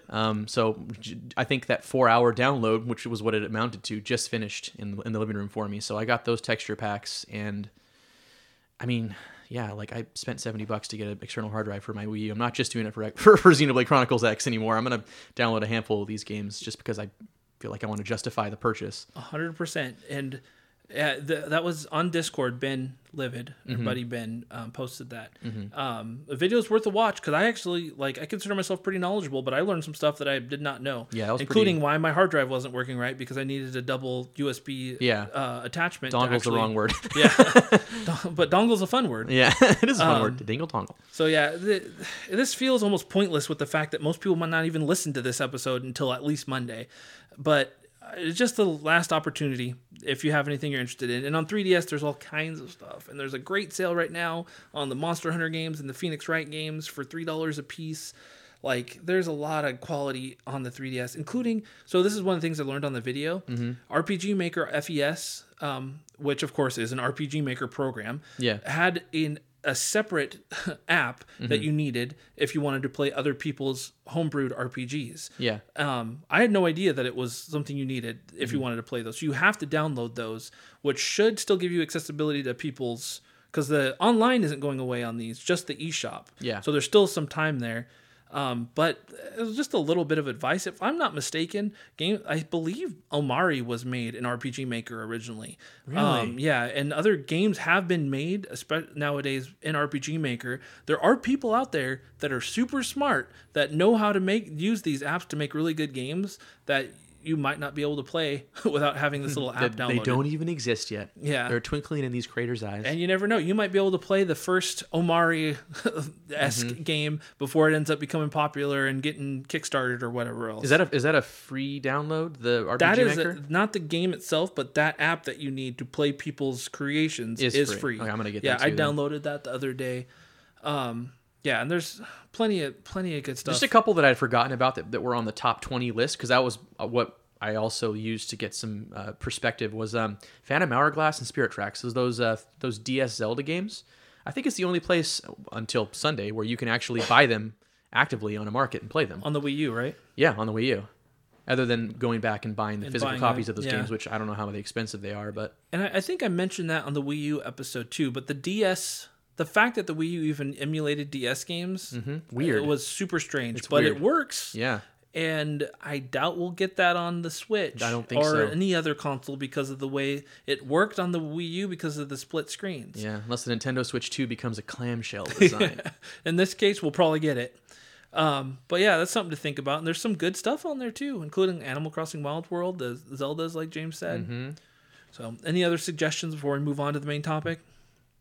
Well, one game is going to be on the top 10 that we'll talk about. So. Oh, okay. And then I guess I'll also say Box Boy, Pushmo. Oh yeah, for 3DSs. I hope those games get physical ports later on Yeah, Switch or whatever. you really It seems hope so. stupid that they just be forever lost. Yeah.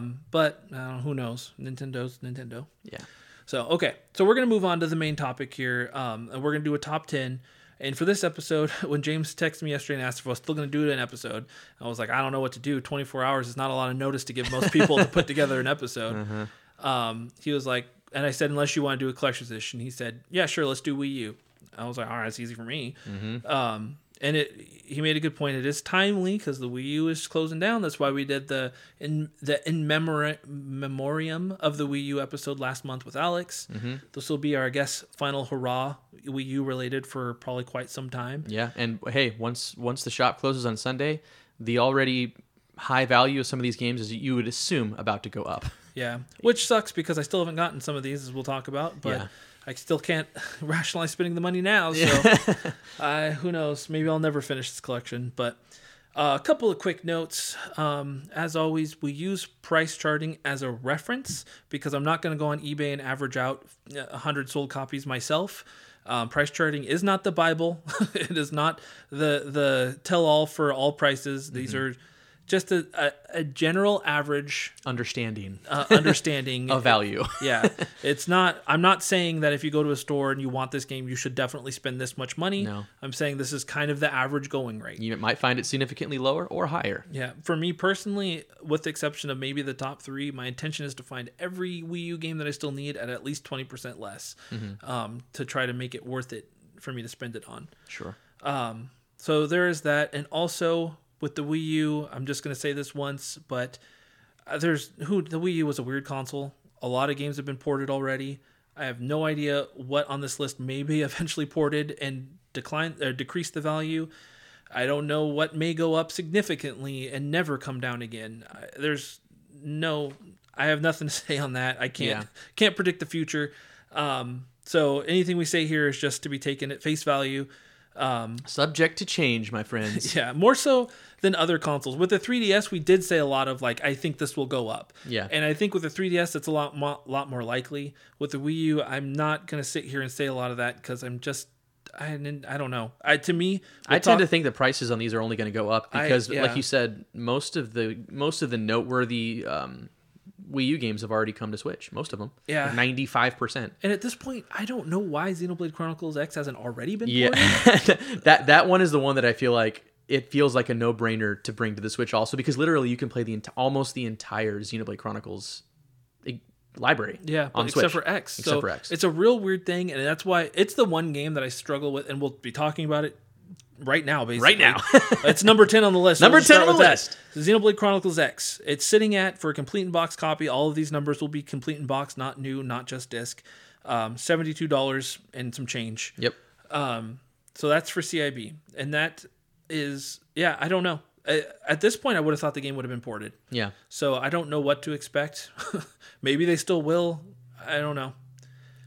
All I know is I'm going to get this physical regardless. This is one I'm for sure getting. I mean, I just downloaded the texture packs and put a significant investment to make sure that I had them. So I'm going to get this game physically. And besides, I just really like Xenoblade Chronicles now. I am a newly adopted fan. Yeah. I don't know where this falls in the chronology, but I feel like they're all relatively standalone, all the Xenoblade Chronicles games. Yeah, there might be little connections here and there from what I understand, but yeah, I think they all are. So when I started collecting for the Wii U, it was very much so. It was 2019 is when I started it, just before COVID, basically. And it was a moment of I want to do a full set collection. The Wii U only has 164 unique games physically, so that's not a very hard number to get. And at that point, GameStop was doing on the retro games, buy 2 get 2 free, or they were doing things like 4 for $10 on games under $10, or 4 for $20 for games under $20, like crazy deals. Yeah. So I got Xenoblade Chronicles X at that point. Maybe it was 4 for $40 for games under $20, something like that. But dirt cheap. I was picking up games, so I ended up getting over 60 games in a very short period of time, and I spent pennies. One day I'll sit down and actually maybe do the math, but somebody said recently you could do a complete Wii U collection for about $2,000 to $3,000 right now, depending on deals and timing of buying and whether or not you're buying at full price. Sure. I want to say that by the time I'm done with this, I'll have spent a lot less than that. Yeah. Which is what kind of pushed me into going hard. The sad thing is some of these games when I started were a lot cheaper then. So yeah. I wish I would have bought them. Well, at 10 on the list, this is not too bad. $72 and change. That's about what a brand new game costs with tax. Ish. Yeah. And for a pretty great game, maybe not the best Xenoblade, but the people that I've talked to, I know Avery Westmark loves this game. Yeah. And I've talked to a handful of people that really like it. It's very unique. A lot of mechs and stuff, which is cool. So. Yeah, and again, get the texture pack whether you have this game now or not. Yeah. Number 9 on the list. You want to do that one? Shakedown Hawaii Special Edition. Yeah. So I decided to put this when we talked and kind of compiled. This was number 9, but we weren't doing special editions as part of this list, and I decided to fudge it and put it in here for 2 reasons. One, because there's a regular standard edition that's only a few bucks less, $68. But 2, Shakedown Hawaii was the last physical release on the Wii U. It was only released online through the developer. I kicked myself because I overslept and missed the special edition. Oh, man. So I don't have it, but the special edition is just an alt cover. That's it. So it's an alt cover, and it gave you like a like a box protector for it. Oh, cool. So that was with it too. It was $20 more, but I do have the standard edition. So as far as I'm concerned, they're the same game. I don't need the special edition to have a complete collection. Yeah, not going for all variants, just one of each game. Yeah, but I did buy 2 of it because I figured I think it was $30 a pop. I was like, this might become I bought it as a trade bait for something I need later, hopefully. Sure. It hasn't skyrocketed in value, which is a good thing, because the game is available digitally. But once the eShop closes, who knows what will happen to this. But yeah, $75 for the special edition. Complete in box. Complete in box. $68 for the standard edition. So still not bad. No, honestly. This list isn't too terrible. No. When you compare it to even the Switch list, these until you get to the top 3 to maybe in the top 6, I guess. Yeah. The bottom ones are all pretty obtainable. Yeah. Which of course these are pricey still. But number 8, you want to do that? Assassin's Creed 4 Black Flag GameStop edition. This one complete in box is $79. So once again, I feel like I'm monopolizing a lot of talking here. No, Chris has got a lot to. Chris knows the Wii U collection like the back of his hand. So maybe pretty well, but so my understanding is for the GameStop edition is it has some more content, and I believe it might be on disc. But either way, the GameStop edition does, whether that's on disc or not, or if it's a download code, the actual artwork has a GameStop edition. Yeah, I saw a little seal on like the top left of it, I feel like. So it is, the reason I wanted to put this on here more so than anything is because Assassin's Creed 4 Black Flag is maybe a $20 game if you got it without the GameStop logo. So I feel like this is a good one for collectors or even just somebody who wants to turn it around and trade it or sell it. $79 for a GameStop edition where you could probably go into a lot of stores and they won't double check that and they'll just see Black Flag sells for $20. Yeah. It's an easy one to possibly get at a much lower value. Yeah, that makes sense. Yeah, like I said, I don't know if the extra content is on disc or not, which would make more sense as to why it's more valuable. But it does definitely have a GameStop logo on the artwork, not on the case, not a sticker. It's on the artwork. Okay. So it's something to look out for. Very nice. Number 7, Cabela's Big Game Hunter Pro Hunts.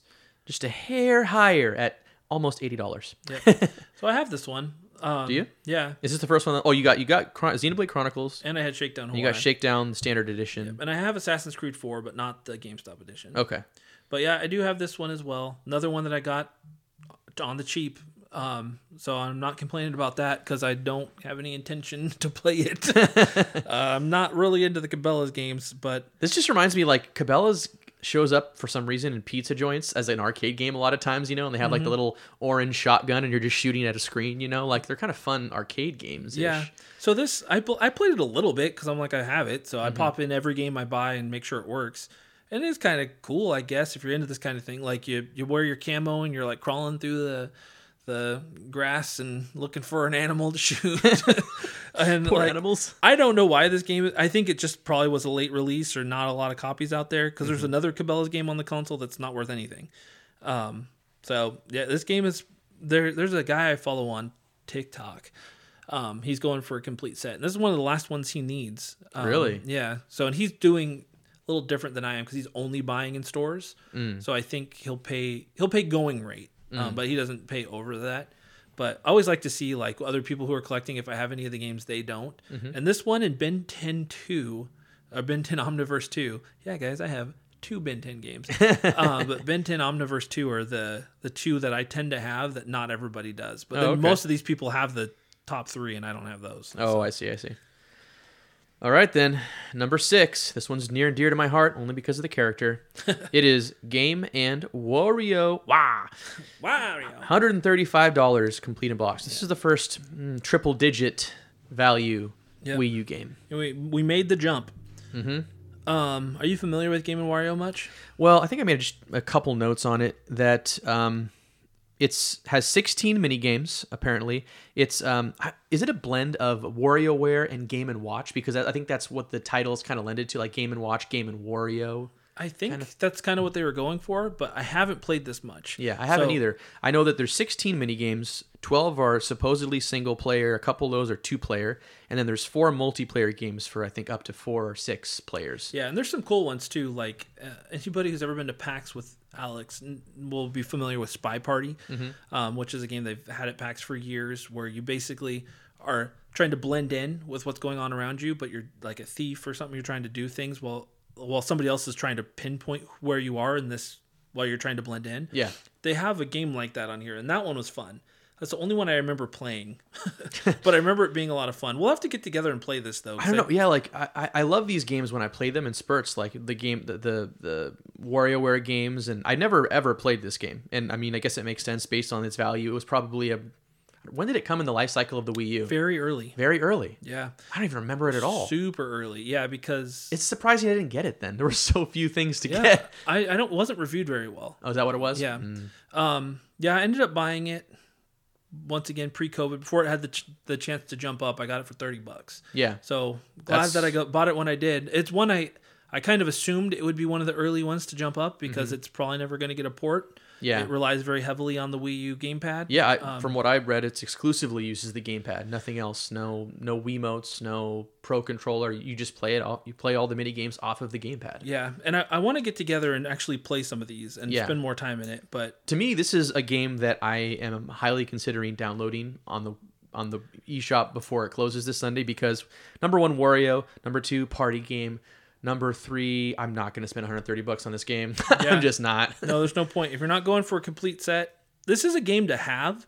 But yeah, if you don't need it physically, you might. Now that you have the option still, you should just buy it. Because it's what, $30, $20 digitally? Yeah, definitely should buy it. And then we can play it. And then I don't have to wear out my copy. Yeah, I think I'm going to download this before Sunday comes along. Yeah, that's number 6. All right, what's number 5, James? Number 5 is Zelda Twilight Princess HD. The Amiibo bundle, which now is going for $147 complete in box. Yep. So once again, the reason we included this was because this was the standard release at launch.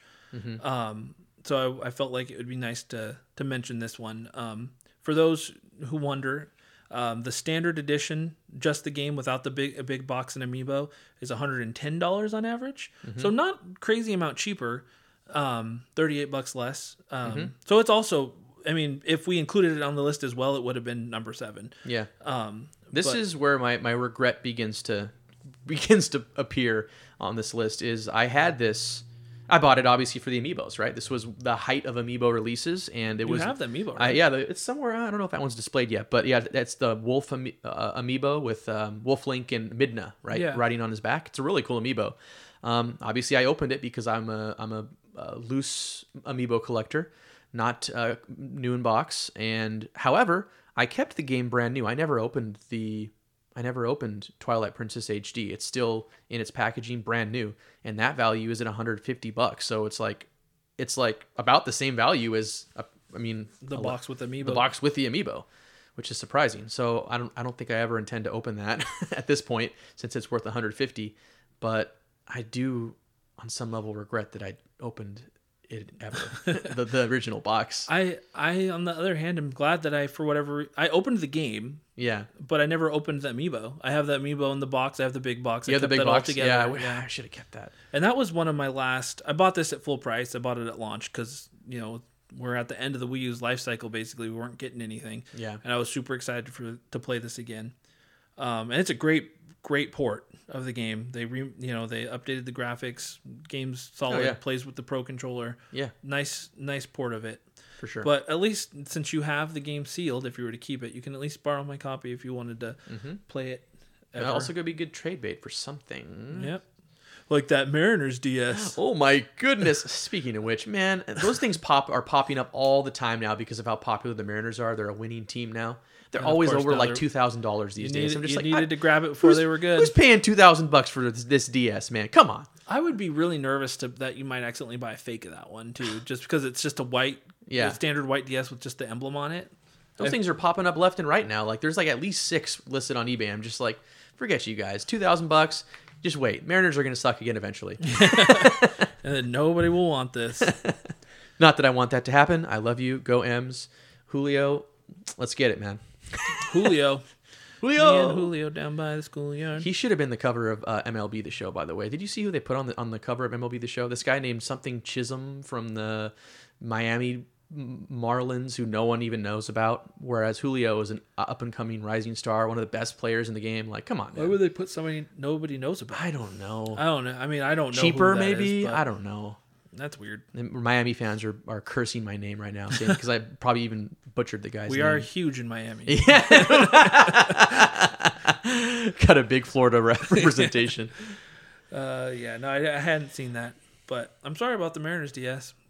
No worries. I wish you would have got it before it popped up. I don't even remember what we're talking about. Maybe it will go down eventually. I said you could trade your seal. Oh, yes. Oh, yeah. That's an easy trade right there. Comparable values. All right. So, number 4, last on the list that I own. So, we're coming up on the highest numbers, and it's the last one that I have. I talked about had picked this up on the last Collector's Edition episode. Mm-hmm. And this would be Axiom Verge Multiverse Edition. It's a complete in box, goes for $153. This isn't a special edition. It's the only way this was released. Mm-hmm. It was a limited run partnership, so you could only buy it through limited run. Mm-hmm. It wasn't a long-term thing. I wish I would have just bought it when it was on limited runs. I think it was only like $40, but I didn't. So I ended up having to pay more for it. I got this one I ended up buying it new, if anybody remembers. Ended up buying it new on eBay for $110. Mm-hmm. The most expensive game I've ever bought that wasn't a new release or a collector's edition, probably just a collector's edition, but for it being sealed, I felt like the sealed version goes for closer to $200. Mm-hmm. So it felt like might as well, maybe I can trade it. Yeah. And maybe and get a open copy cheaper later or something. I don't know. Get that and something else. Yeah. And you didn't break your own rule. That's more than 20% cheaper than what the asking. Yeah. Right. Quite a bit. No, like I said, I know I mentioned on the last Collector's Edition episode, but it was a matter of like nobody bid on it, and I was like, $110. That's really cheap. Like I'll bid on it. Sometimes I do that and just know people overbid me, but then I'm like, well, at least I tried. Yeah. And I did not expect to get it, and I won it. So yeah. And it came and it was in perfect shape, sealed. So it wasn't like it was a new account, and sometimes those are the ones to watch because people, I think, are a little afraid to bid on stuff with a fresh account. Yeah. But it worked out. But for anybody who knows Axiom Verge, it's a Metroidvania clone. Funny thing is, I have this game on Switch, and I don't like it. I don't know why I don't like this game, but something about it. I need to play it again. So it felt that part alone kind of hurt to buy it for the Wii U. I would gladly sell my Switch copy to try to make up the value, but it's not worth that much. Yeah. It's a good find though. Yeah. Good thing to have for your collection. So we broke that. Like I said, that was 153. So we broke 150 now. But the price is about to jump. Yep. We go to the top 3 Wii U games. And these are all games I need. So wish me luck if I want to complete the stupid set. So what's number 3, Jimmy? Number 3 is Turbo Super Stunt Squad. It is complete in box, going for roughly $219. You know what Turbo Super Isn't it Stunt a Squad movie? Is? Yeah, it's a kid's movie. DreamWorks? Yeah, I think so. It's about a snail that apparently is super fast. I've never seen the movie. Yeah, I haven't either. But so this is a racing game based off that movie. Huh. I don't know that anything has ever been so hard for me to wrap my head around spending money on than this. I've talked to Jasmine about it, and I'm like, because she knows obviously I'm going for this set, and I've talked to her. I'm like, the top 2 we'll get to in a second. Like at least they have individuality somewhat. They're games that kind of fall into my wheelhouse. It's really hard for me to want to spend this much money on a game that doesn't interest me at all. And then if I got it on Wii or 360 or PS3, it's like a $10 game. Yeah. It just so happened that it came out on the Wii and a Wii U, and apparently like was one release, and there's not a lot of copies out there of it. It's only mildly more appealing than that Barbie glamour pups would be in terms of I want to get this game for me. No, there's no harder full set game to want to buy than that Barbie game. Yeah. This is at least in a price range that's not like It's just a lot of money, but it's not $1,000+. Yeah, it's true. This is one I just hope and pray that one day I'll go to a yard sale or something. Because more so than the other ones, this is one that a mom may have bought for her kid. Yeah. And I could get lucky and stumble across it for cheap somewhere. For sure. That's never going to happen with number 1 or 2. I mean, the odds are so slim. This at least has a little bit of an odds. Oh, yeah. Because of the target audience. Yeah. The people who had this game before collectors were children. Mm-hmm. So... Which, granted, also means there's probably less copies out there in good condition. But right now, a kid is chewing on one with their gummy mouth right now. Give me my Wii U game! Because that's how kids talk, right? Turbo! Tastes like money! Oh, man. Yeah, no, this is... Yeah. I really want to complete this set. But when I look at this game, sometimes I'm like... Yeah. That's a tough one. I don't know. That's a tough one. And the thing is, like, now we're going to sidetrack for a second and talk about my collecting again. I'm getting close. I'm at 95 games now. I'm almost broke 100 Wii U games. Of 166. So 90 I'm 160. You're over halfway. Or 60. It's 164, I think. Yeah. So I'm over halfway. That's unique titles. Mm-hmm.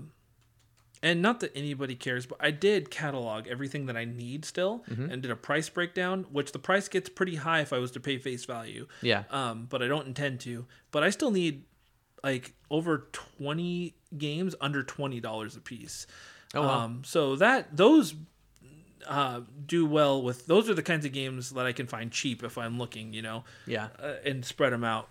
And then the nice thing is I only need 3 games over $100. I only need a few games over $50. Yeah. So most of the games I need are well under that, but Sure. I don't know. You'll get there. We'll see. Well, yeah, the only problem is, you'd want to get these top 3 sooner than later because the value on them is going to go up, you'd assume. I'd assume. So yeah, number 3, Turbo Super Stunt Squad. Hey, if anybody has this laying around in their collection for some reason because you had a kid, Chris will trade you. I'll trade you something. Trade you games. Something nice. Yeah, you can be on the podcast. Just take it out of your kid's mouth and give it to Chris. Yeah. Oh man, that would be the dream, to find out somebody had this and was willing to give me a deal on it because they're like, oh yeah, I don't need this crap. Yeah. Anyways, so that's number 3. James, what's number 2? Number 2 is The Book of Unwritten Tales 2. Apparently, this is a sequel. Never heard of it. It goes complete in box for 260 smackers. Yeah, out of the top 3, this game was not this high in COVID before COVID when I was doing my most avid, like driving around trying to collect stuff. Yeah. It didn't show up, but one time, and it wasn't close, and I wish I would have drove out for it. But this wasn't going for much online, maybe $50. It skyrocketed after COVID. But yeah, there was a store down on the peninsula, over on the peninsula, that had it back, like I said, 3 years ago, and it was $20, I think. And I was like, I don't want to drive out there. So, and now, of course, if I could go back, I would have driven out there twice. Yes. But I can't see the future. But out of these top 3, it's the only one I ever had a chance to get, and I gave up on. I didn't, so I regret it now. Yeah, that'll happen. Yeah. It's apparently a comedy point-and-click adventure. Does that sound about right? Yeah, it's made by the Adventure Company, so that's exactly what it is. I've heard it's pretty underwhelming by other Wii U collectors, but I do like point-and-click games. So I find that a lot of people who didn't grow up on point-and-click find the genre to be kind of boring, but I really enjoy them. So maybe, just maybe, I'll actually like it. Yeah, here's to hoping. Yeah. So 260, it's not that. It's not terrible, really. Not that bad, right? Yeah, it's it's terrible. Just swipe that credit card. It's maxed. Declined. So we have come to number 1. Yep. It is Devil's Third. But it's not in third place. It's in first place at $333 complete in box. Yeah, so this is one. I remember I was still at GameStop when this game came out. And it was... I didn't pre-order it because I had no interest in it at the time. I wasn't going for a Wii U set. And I remember it was coming out. It was one of the really late titles, and we didn't get a single copy when it came in. And then all of a sudden, even not long after that, it became a thing where like nobody got a copy of Devil's Third unless it was pre-ordered. Like no stores had them. So then it started to go up in price, but they did a second printing of it. So that's why it wasn't super high quicker. But yeah, this is a game that apparently was like, I looked it up because now I can't remember, a pretty famed game creator. The Ninja Gaiden guy. So Tomonobu Itagaki. I don't know that I pronounced that right, but he's the guy who created Dead or Alive, Ninja Gaiden, and I think he was one of the heads of, or one of the people that founded the Team Ninja team. Yeah. Which is pretty, well revered now. They make a lot of quality stuff. He created this game. It was one of his like it was something he'd wanted to do for a long time. He shopped it out for years. Sony and Microsoft turned it down. Nintendo ended up being like basically kind of like, we respect you, so we'll make it. Sure. We'll publish it. Yeah. But like they didn't put a lot of stock into it. They obviously didn't ship a ton of copies. It's a weird game. And just so people know, the term devil has nothing to do with actual demons in this game. It's just a term. He's just a mercenary, and it's just completely wacky, completely over the top. I've heard that if you actually get past some of the gameplay issues, there's actually a lot to enjoy in this game, but it gets crapped on a lot because it wasn't supposed to be all that great. It did have an online mode that's since been shut off that was apparently really weird, but a lot of fun. I do actually want to play this game because it's just super unique, very strange. I mean, the plot's all super weird. I don't know. What's his name? Scott the Woz does a gameplay video on it, and it was pretty funny to watch. If anybody's interested, Scott the Woz on YouTube. But yeah, this game is expensive. Right after they announced the eShop closure, it popped up to like $500. Oh snap! And it's since settled back down. So I don't know. In a week, I'll probably be regretting not spending this much money on it. Yeah, I feel like you're right. I feel like these are all going to re-peak, you would imagine, shortly after the eShop closes and people are kind of panic buying or panic selling things, I think briefly things will go up, but they might cool off at some point. At least you hope they will. Yeah, who knows? The video game collecting is just a weird thing right now because obviously COVID screwed a lot up as far as values. And who knows if those values will ever plummet? Like when markets crash, cars and houses become worth less. What will that do to the video game market? Maybe it'll crash that too. And not that I want people's... well, that's why it's never smart to buy things like video games as an investment. Yeah. You want to just buy it because it's something you want, and if it ends up being an investment, great. But, yeah, I don't know. So anyway, that's the top 10 list. We kind of blew through them pretty quick because even though it's a list I know a lot about, there's not a lot to say about a lot of these games. I'm glad you had anything to say because I don't have a whole lot to say on these. Yeah, they're unique. But you want to just run down the list one more time? Yeah, the whole list was this. 10, Xenoblade Chronicles X, which is appropriate because X is 10, Roman numeral. Number 9, Shakedown Hawaii Special Edition. Number 8, Assassin's Creed 4 Black Flag GameStop Edition. Number 7, Cabela's Big Game Hunter Pro Hunts. Number 6, Game & Wario. Number 5, Zelda Twilight Princess HD Amiibo Bundle. Number 4, Axiom Verge Multiverse Edition. Number 3, Turbo Super Stunt Squad. 2, The Book of Unwritten Tales 2. And 1, Devil's Third. Yep. So there you have it. Those are the top 10. Not special edition, straight releases, straight retail releases of the top 10 valued Wii U games. So if you see any of these, they're good to add to your collection or good trade bait or good money makers, I guess, if you want to sell them. But keep me in mind if you find any of the ones I don't have. Please and thank you. Especially at a deal. I'd appreciate it. Yeah, that's fair. That's fair. So let's move in. We did want to talk about, mostly because they're kind of cool, the top 5 special editions. Yes. For the Wii U. Yeah, like this is going to be the norm, I feel like, with modern consoles moving forward. There's just going to be a subcategory of collector's editions or limited editions because that is the state of video games now. It's just like the comic book industry. There are variants, and they're not going away. They're always going to be around. Yep. Yeah, it wasn't common until probably Gen 7? Mm-hmm. The PS3, 360 Wii era is when it really started to skyrocket. Now it's just the norm. Yeah. So yeah, well, and these are some. The Wii U didn't have a lot of special editions. No, it's true. But there's some interesting ones on here. And I'll just get number 5 out of the way because it's the least exciting. Skylanders Swap-A-Force Dark Edition, $150 complete in box. Anybody who's familiar with Skylanders knows that they always did some alt version that usually came with an extra figure and whatever. I never really played Skylanders, but if I'm not mistaken, the figures in this were their dark versions and were actually completely different than the ones in the original set. But yeah, I don't know. If anybody has any interest in it and you find it at a deal, pick up Skylanders Swap-A-Force Dark Edition at cheap because it's worth $150. Yep. Number 4 on the Wii U Collector's Edition shortlist.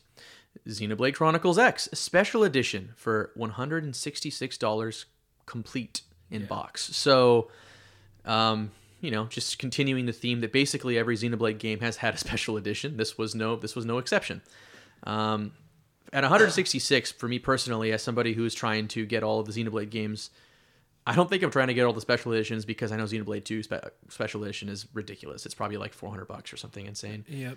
But I don't know if I have to spend $70 or $80 to get Xenoblade Chronicles X anyways. Maybe I should just get this. I don't know. So interesting thing about this is when I saw this price, it actually made me raise my eyebrow because I was like, I swear just recently I've seen copies of this game go cheaper, the special edition.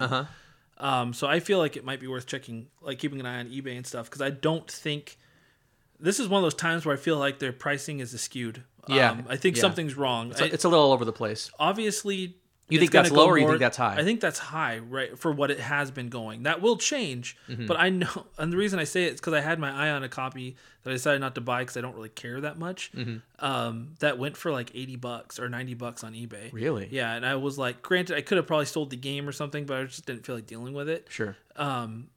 But so I know they aren't all going this high. Now, granted, that was a couple months ago. Maybe there's been a complete shift. Yeah. But it has been since I know I saw it since Xenoblade Chronicles 3 came out. Yeah. So it's not like there was a resurgence after 3. Sure. And we are that much closer to the eShop closure, so maybe that's pushing it. I don't know. So I did have this pre-ordered back when I worked at GameStop, and I decided not to pick it up. I ended up letting one of my coworkers pick it up because he wanted it more. And I don't really... It's one of those things where the reason I decided not to was because I wasn't impressed with it, because it's just an art book and a USB thumb drive. Really? Yeah, and there might have been a soundtrack or something in there too, but I just remember being like, I don't know, no figure, no steelbook, like not exactly for me. Not that I'm not dog, like if you ended up spending the money on it, I'm not trying to dog on it. Oh no. But that's why I ended up letting it go. Yeah.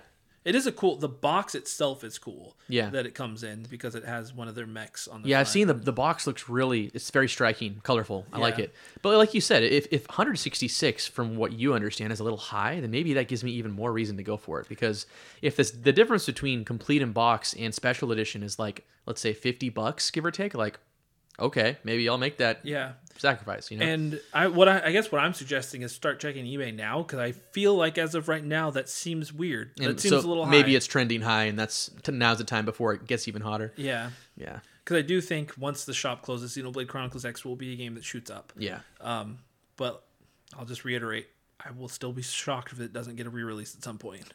Me too. It just feels like a no-brainer. Everything comes to Switch, especially Xenoblade games. Yeah. So number 3? Yeah, go ahead. All right, this one, back to regret for James. Zelda Wind Waker HD, limited edition, for $275. You basically doubled the price of number 4. So this is one of those things that I had that Chris gifted to me. Thank you, Chris. That was very kind. It's a housewarming gift. However, I'm great. It was you're right. It was a housewarming gift, wasn't it? Yeah. When we first moved into. You first moved into When I first moved out on my own. Yep. That was I get maybe it was a double-sided gift. I don't know, but because I knew you were buying the game anyway, I bought the special edition and gifted you the figure and box and kept the game. And I remember really appreciating you giving me that specifically because I remember you handing it to me almost in pain, like you almost didn't want to let go of it. And I was like, Chris, that shows the love you have right there. I appreciate that. You're welcome. But so it came with a packaged Ganondorf figurine. I would say bigger than an amiibo for sure, more detailed than most amiibos. It is very cool. It's the Ganondorf from Wind Waker, obviously, and it was front and center, prominent on the packaged box. Even the box had really cool artwork on it. Yeah, it did. Different than the actual game case. People got to remember, this was my Amiibo era stage of my life. I literally treat that and view it as one of my Amiibo collection just because of when it came out and how much I love Wind Waker. And unlike Twilight Princess, which I like but I don't love, I love Wind Waker. So I did open the game too. Yeah. And Well, there's nothing wrong with that. It's a shame you obviously threw the box away, I threw the though. box out and all. It's just, so it's not complete in box. I had the figure, I have the game. They are not sealed and they are not complete in box. So Yeah. I don't know what the figure is worth alone. The game alone is worth what, like 40, 50? 50-ish, yeah. Yeah, so. Yeah, it's too bad you didn't keep the box, but it is a cool looking figure. And to be fair, The figure looks better outside of Yeah, the box than in the box for sure. I probably would have. Your mistake was not keeping the box. Yeah. But I would have taken it out and displayed it. I don't buy. Personally, I don't buy things like that I want and not display them. Yeah. Sometimes I feel like they look good in the box still, or like with the Zelda Wolf amiibo, Mm-hmm. Wolf Link amiibo. I bought that was the same price. It was just the only release, Yeah. so I didn't buy it because I wanted the amiibo necessarily. I wanted the game. Yeah. So that's why I never opened it. For sure. And hey, your gift was used. Yeah. It's on display right Hey, you there. appreciate it. I played the game because I love the game, and in my opinion, that's the definitive version of Wind Waker. They made some improvements to an already great game. Yeah. But yeah, if you have that complete in box, $275. Not even new, just complete in box. Yeah, no, it's shocking, but it's about to take a jump. Yes. So the interesting thing I'll say first, before we talk about these next two items, is both of these games, or these special editions, were exclusive to the Nintendo store in New York. Mm-hmm. So that's why these are so high, because they never had full retail releases. You could never walk into GameStop and get them.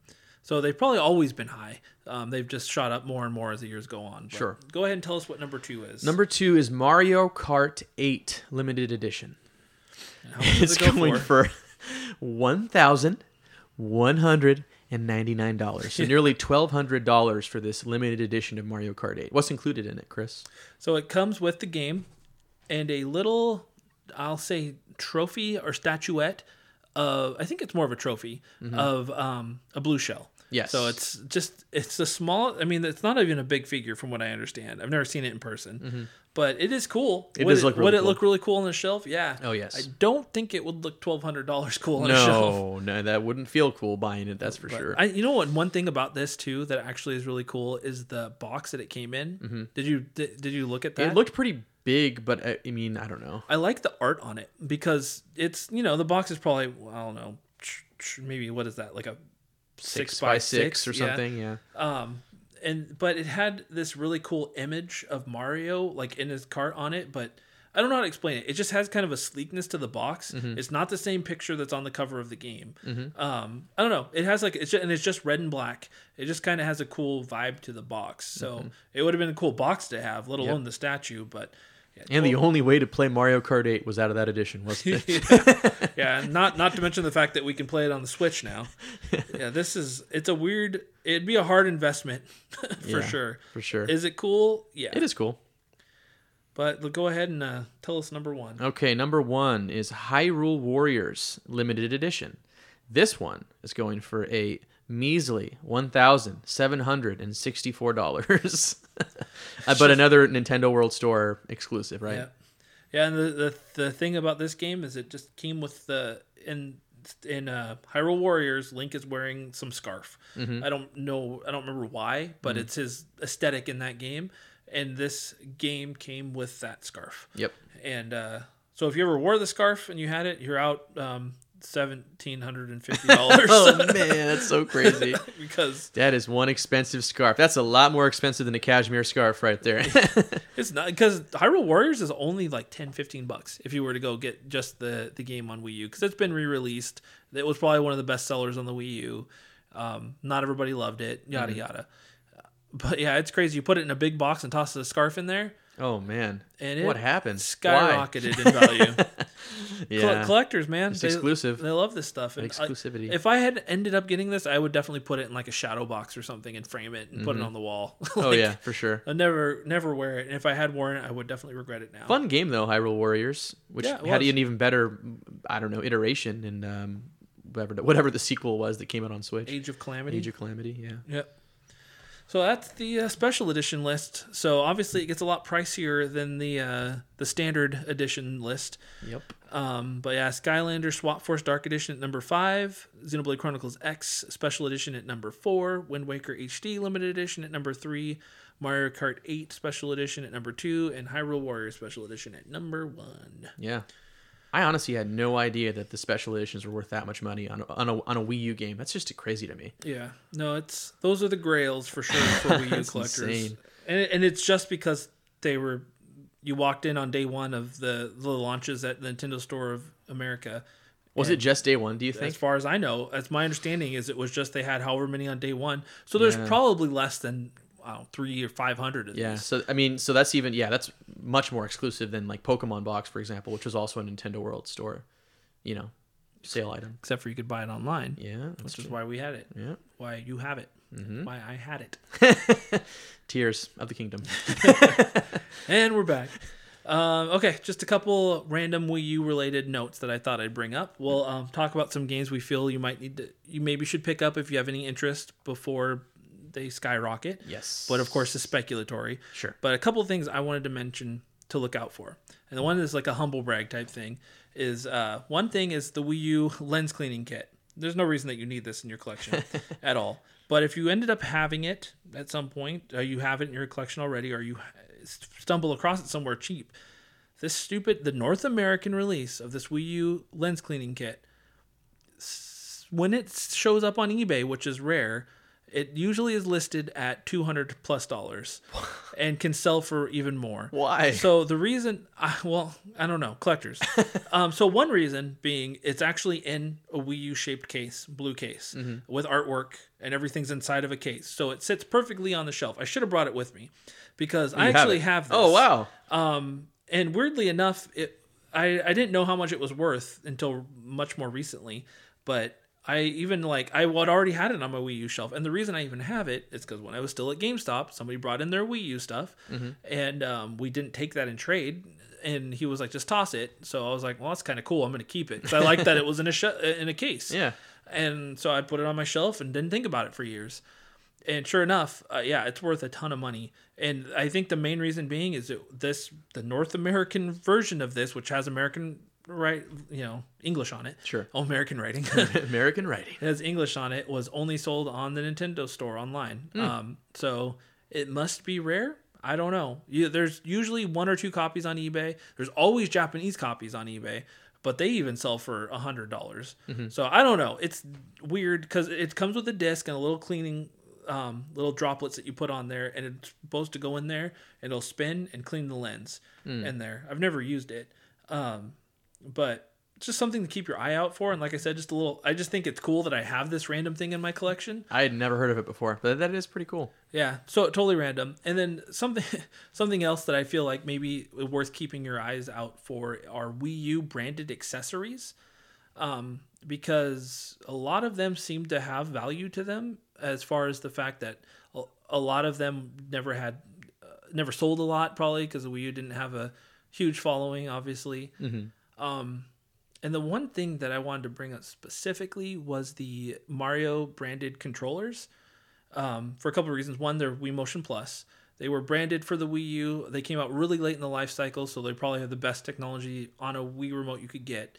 Obviously, they're backwards compatible with the Wii and all that. Sure. But they're cheap right now. I think they go from $30 to $60 outside of the box for each of them. There's Mario, Bowser, Yoshi, Luigi, Peach, Toad. So yeah, I remember those. They're super cool. I have Mario and Peach, and I kind of want to get them all eventually just because they're not super expensive right now. Sure. But I tell you, I can't imagine. They never had a huge release. They came out really late in the Wii U's life cycle.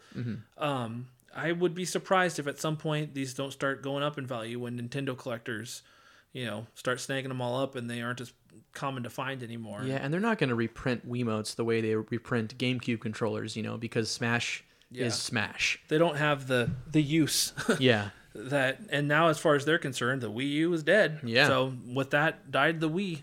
So yeah.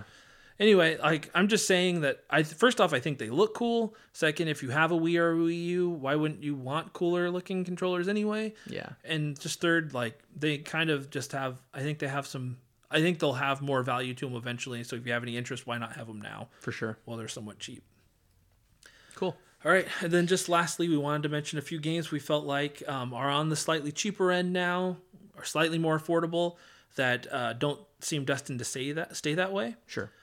James, what did you have? I picked a couple just that kind of caught my eye. One really made me kind of like raise my eyebrow when I was just kind of thumbing through the list on price charting. But so we all know that Zelda Breath of the Wild is a Switch game, right? Wrong. It's a Wii U game that came to Switch, and strangely, complete in box, it's $28. And when I saw that, I was kind of like, what?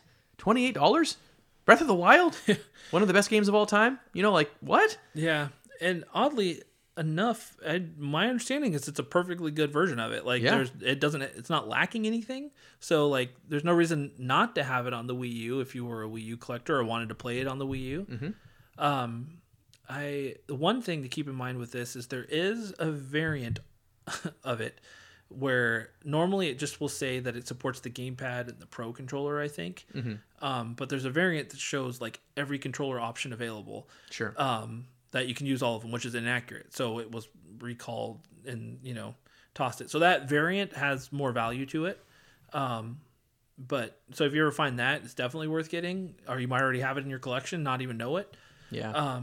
But yeah, that's definitely strange that it's still so cheap. It just seems like excessively low, but especially because, well, first off, it's a Zelda game, and the other Zelda games that were released on Wii U obviously were high on the lists we already talked about, Wind Waker and Twilight Princess. So yeah, I think I'm gonna pick this up myself, honestly. And Zelda games, they never devalue; they only go up.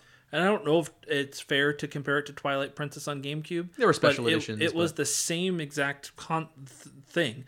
Twilight Princess was a launch title on Wii, but it launched the same day on GameCube. Mm-hmm. It was the last Wii U game. Sure. And then this is the same thing with Breath of the Wild. It was a launch game on Switch, but was the last Nintendo published Wii U game. Mm-hmm.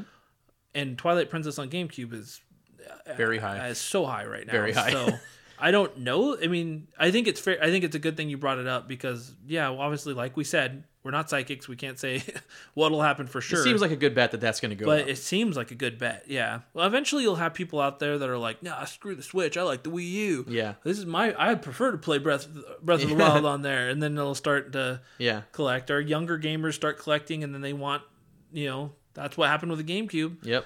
This is one I'm going to pick up for sure. $28. Like, okay, that's an easy decision.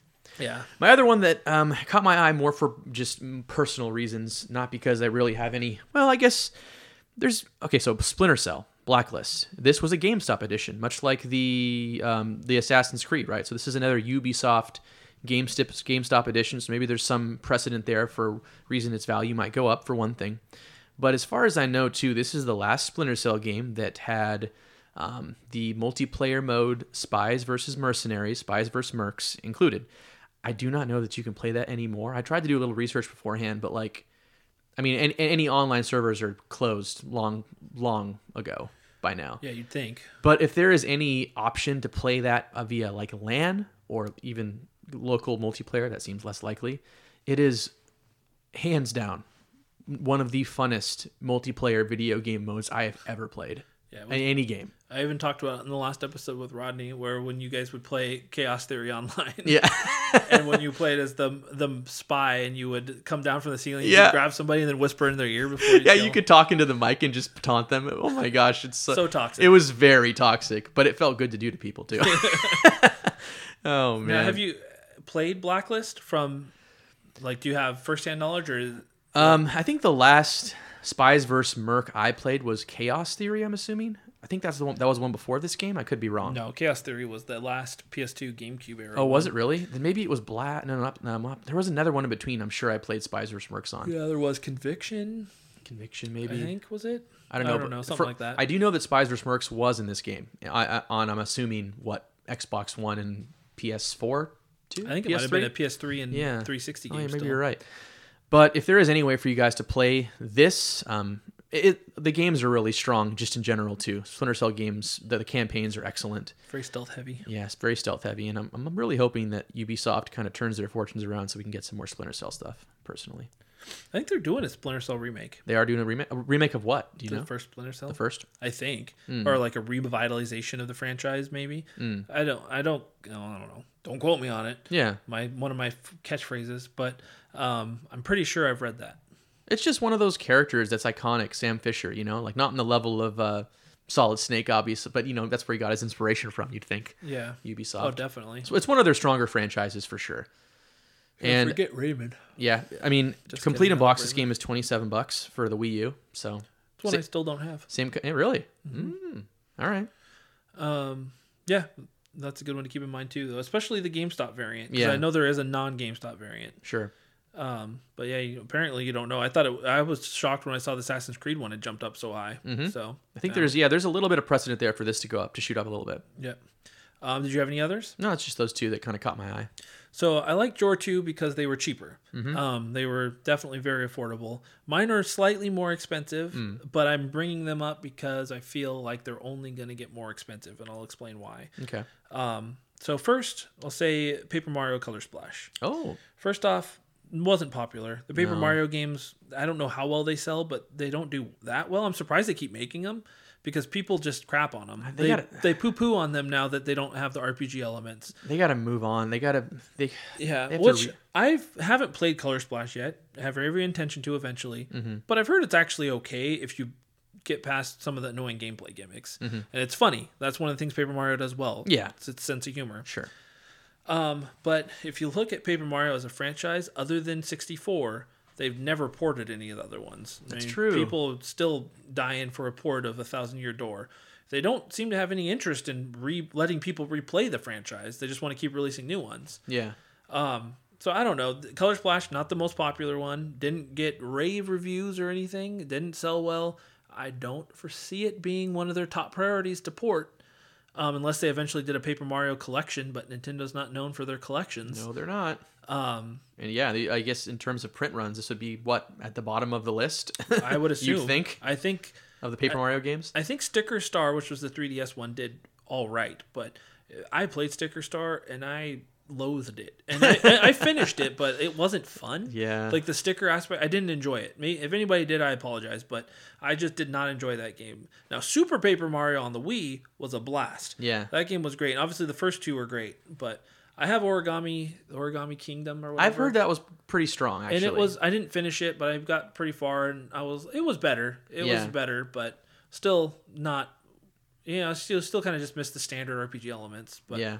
Anyway, it's first party. It's Mario. It's Paper Mario. That series will always have some fans. Yeah. So, and it's only, I forgot to write down prices on these, and I don't feel like looking them up right now. But they're all three of these this one specifically is right around 50 right now. Sure. And I assume once the eShop closes and once you start getting more Wii U collectors, it will be one of the ones to pop up in value a lot. Yeah, that makes sense.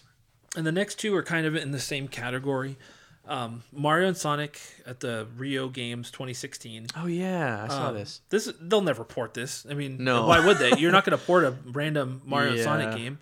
It goes for about 70 right now, 60 to 70, which is already pricey. So it's just outside that top 10, you'd think then, in terms of value. Just outside, yeah. And fortunately I have all three of these. Yeah. But so Mario and Sonic I actually spent a little bit. I mean, I spent closer to full that 70 on. I think I spent like 60, and that was because I just don't see how it won't pop up in value eventually. It was a late release, did not sell a ton, and they're never going to port it. So it has all of the signs of a game that should eventually go up in value, and it's already at over what its original retail cost was. So, I don't know. It's just something to keep in mind. And then lastly, Wii Sports Club. Yes, we have Wii Switch Sports now. But Wii Sports Club is a direct port of Wii Sports with with more content and a couple more games. I think they added some of the Wii Sports Resort games on there. So Switch Sports is great, but no matter what, we've played it. It is not the exact same as Wii Sports. It's different. So I'm not saying that's better or worse, but there's nostalgia on Wii Sports.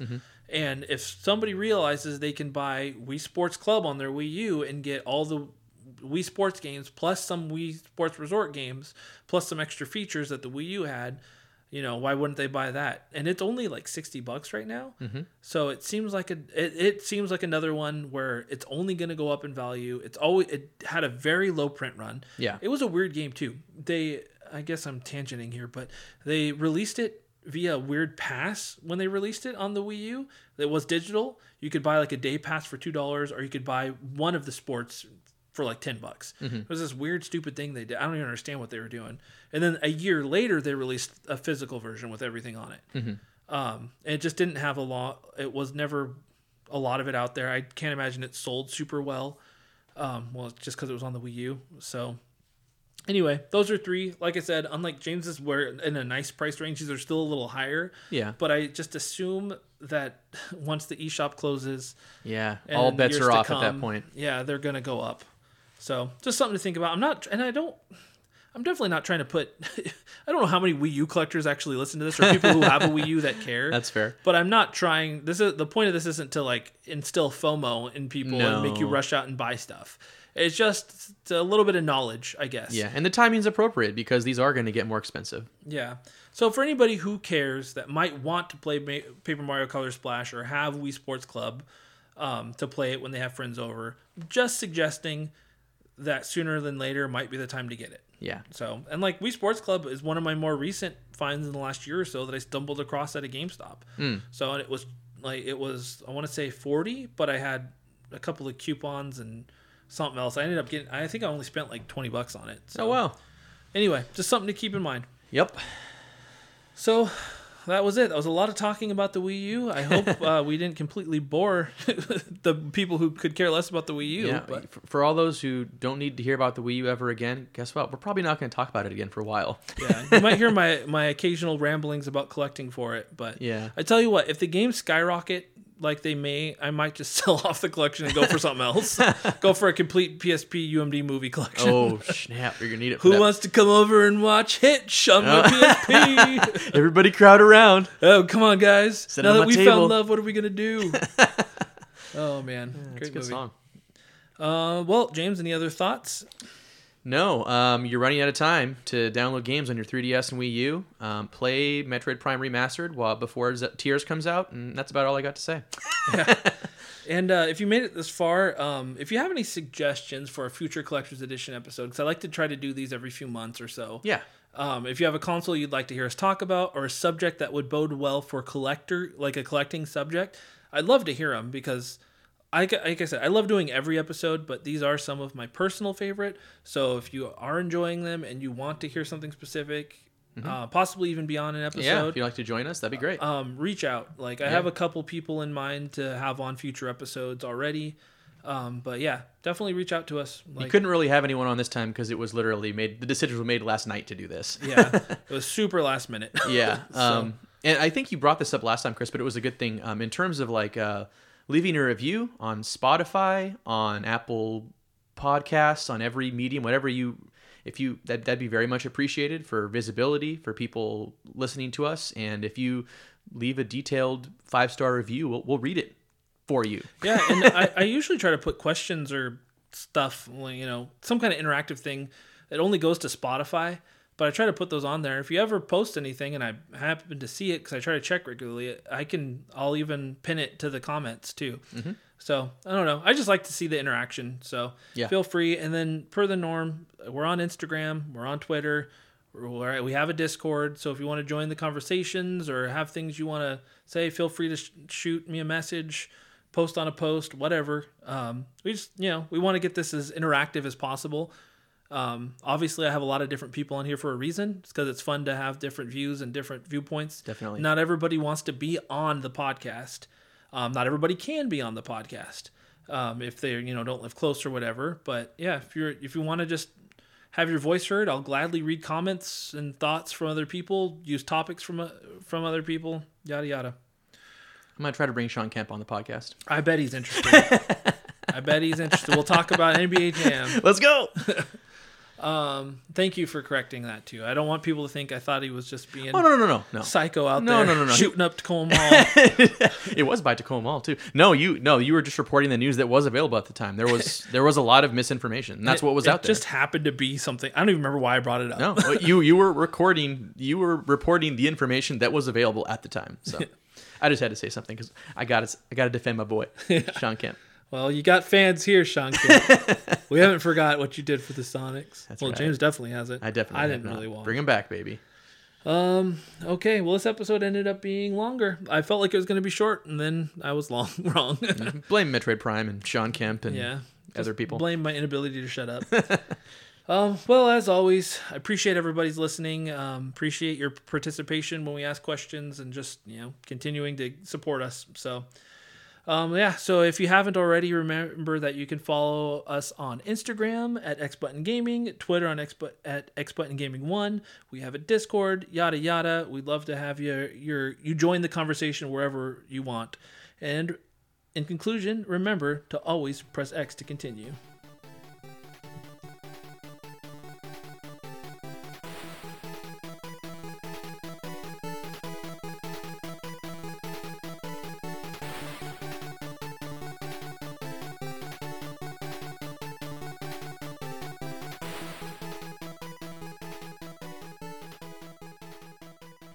And if you happen to listen to this far, post Sean Kemp on anywhere that you want to let us know that you heard this little Easter egg.